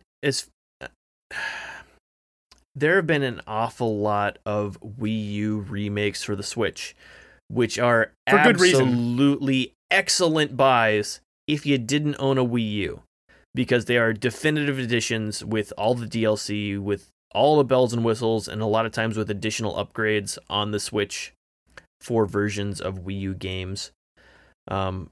Still for full price. I am frustrated that they have not allowed a way to just buy the new shit for a lot of these games. Yeah, that's especially since it seems like a separate thing. Like, if you could spend $30 on this, I would recommend that to people who have already played 3D World. Yeah, like, this is something I've been torn on a lot. on the Switch upgrades to those Wii U games. Stuff like, I really wanted to play all the new Captain Toad levels, but I don't want to rebuy Captain Toad. Like, they keep doing this, and it's frustrating, but also understandable, because no one bought a Wii U. Yeah, like, yes, it did not sell well. It makes sense to bundle it the way they did, but it's nevertheless a little frustrating. Yeah. Yeah, I can agree with that. Simply thinking about another game that came out last year, and that was the trio Mario games that came out as remastered versions. I was excited to buy Super Mario 64 and have it on my Switch, but I don't really feel compelled to play it. And I don't know if I will ever actually play it. I don't know if I'm just happy to have it for the sake of having it. I just like knowing it's there. I was more interested. Mm-hmm. Yeah, exactly. But I was more interested in getting Sunshine and Galaxy because those are two games I've never played. I still haven't played Galaxy yet, but I've definitely played a lot of I played and beat Sunshine. And yeah, I wish that they would have packaged Bowser's Fury as a standalone, even if it was, granted, $30 for this small content would have probably been a fairly big asking price, but I wouldn't have been as, bummed about that. I'm sure Super Mario 3D World is a great game, but I don't know if I want to spend $60 on that. Not necessarily because it's bad or anything. I don't know if I want to spend that money right now. And it would have been cool to have been able to be a part of this conversation with you guys and not having a $60 entry fee to a small DLC. I think that this is such a weird sort of thing that people would have picked it up and then wanted to play 3D World. I say that knowing that this thing is built on the 3D World engine, so I don't 3D know World's if that's... also so different from this. It is, but like the power-ups are the same, the movement is the same, like mechanically this is the same game. It functions the same, but it's so different in practice. It is, but like kind of that's what I was getting at. Like I feel like people would see this and be like, "Oh, I want to go just see some like straightforward Mario but with these mechanics," sort of a thing. And that's what after playing it. However, I don't know if that would come across, because if you hadn't played 3D World first, it's not like they're signposting like, "Hey, this is 3D World. We made something ridiculous with it." At least from what I've seen, it doesn't seem like they are really doing that. So it probably makes sense that it's bundled together. Yeah. Instead of, assuming that it would convince people to get 3D World after playing this. Yeah. Okay. Well, yeah. Well, let's leave it there for now. We can check back up with you guys next week when you guys finish the game. I think it'll be a good place to leave it at. I don't know if you guys have anything major that you want to mention, but yeah, I'm curious about the game. Like I love Mario games and I'm curious about it. I don't know if, obviously right now, like I said, I want to spend $60, but I think if you guys are really enjoying it and it's a good co-op playing experience, then I think that'll encourage more people to want to buy it as well. Because more couch co-op games, especially during quarantine times, is always welcome. Totally. Mm-hmm. All right. Well, the last thing we have to do is Rich has something he wants to read on the podcast, I guess. So I'm just going to throw it straight to him and let him do his thing. Thank you, Shay. I'm going to keep it brief with backstory here. As we all know, because we follow the news cycle, CD Projekt Red has been hit with some ransomware. And the attackers have asked me to read this aloud to CD Projekt Red on the air. Hello, CD Projekt. Your have been epically pwned. We have dumped full copies of the source code from your perverse server for Cyberpunk 2077, Witcher 3, Gwent, and the unreleased version of Witcher 3. We have also dumped all your documents relating to accounting, administration, legal HR, investor relations, and more. Also, we have encrypted all of your servers, but we understand that you can most likely recover from backups. If we will not come to an agreement, then your source codes will be sold or leaked online, and your documents will be sent to our contacts in gaming journalism. Your public image will go down the shitter even more than people will see how you shitty your company functions. Investors will lose trust in your company, and the stock will dive even lower. You have 48 hours to contact us. Oh my fucking God. And scene. Thank you very much. That was released today? 2 or 3 days ago at this, from when we're recording. That's what I thought. Yeah, like I don't think they they told everyone immediately whenever it happened, but yeah. But I really just wanted Recently. to read that because, yes, CD Projekt Red has been hacked, and apparently they were hacked by a child from the 90s. Mm-hmm. Well, that is interesting. It's going to be interesting to see how that develops. I'm pretty sure that some of those source codes have already been auctioned off into quote unquote the dark they did web. report that they have already sold that stuff. The source code stuff is probably less concerning than like legal documents and stuff like that, and like employees' personal information could very well be a part of like internal documents. Definitely. But I don't know how to feel. Like, I want to feel bad for CD Projekt Red, and I do. Yeah, you hate this. Like, it's just like it is not there.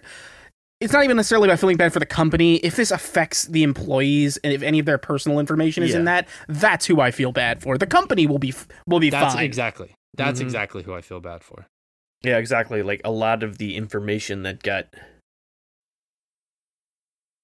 exposed here hurts the people who deserve it the least. Like, at the end of the day, the company itself will be fine. It's the people this has the potential to affect. Yeah. Yep. Exactly. That's about where I'm at. What I failed to put into words that Rich has put into words. So yeah, I mean, it's going to be interesting to see how that story develops over the coming weeks and months. But yeah, it's difficult and it's a tough situation, and I hope that the employees, especially some of the employees that are lower on the totem pole, so to speak, are not drastically affected by this, because that would be really do hope not. Be terrible. Mm-hmm. Yeah. But all right, I think that's gonna do it. Is there anything else you guys want to mention before we get this dog and pony show? I think that does it. On the road? I think so. All right. Okay, cool. Well, I want to thank, I guess since I'm closing the show out today, I want to thank Rich. Thank you for being here today, being your best self. Josh, I want to thank you for being here, being your best self. Morgan, wherever the hell Last one too is so good. I guess. There you go. Thanks, Morgan. I want to thank you for being your best self. Except right now. And just kidding. And thank you to you, the fans, who listened to us this week. And we will be back next week for another episode of the Chompcast.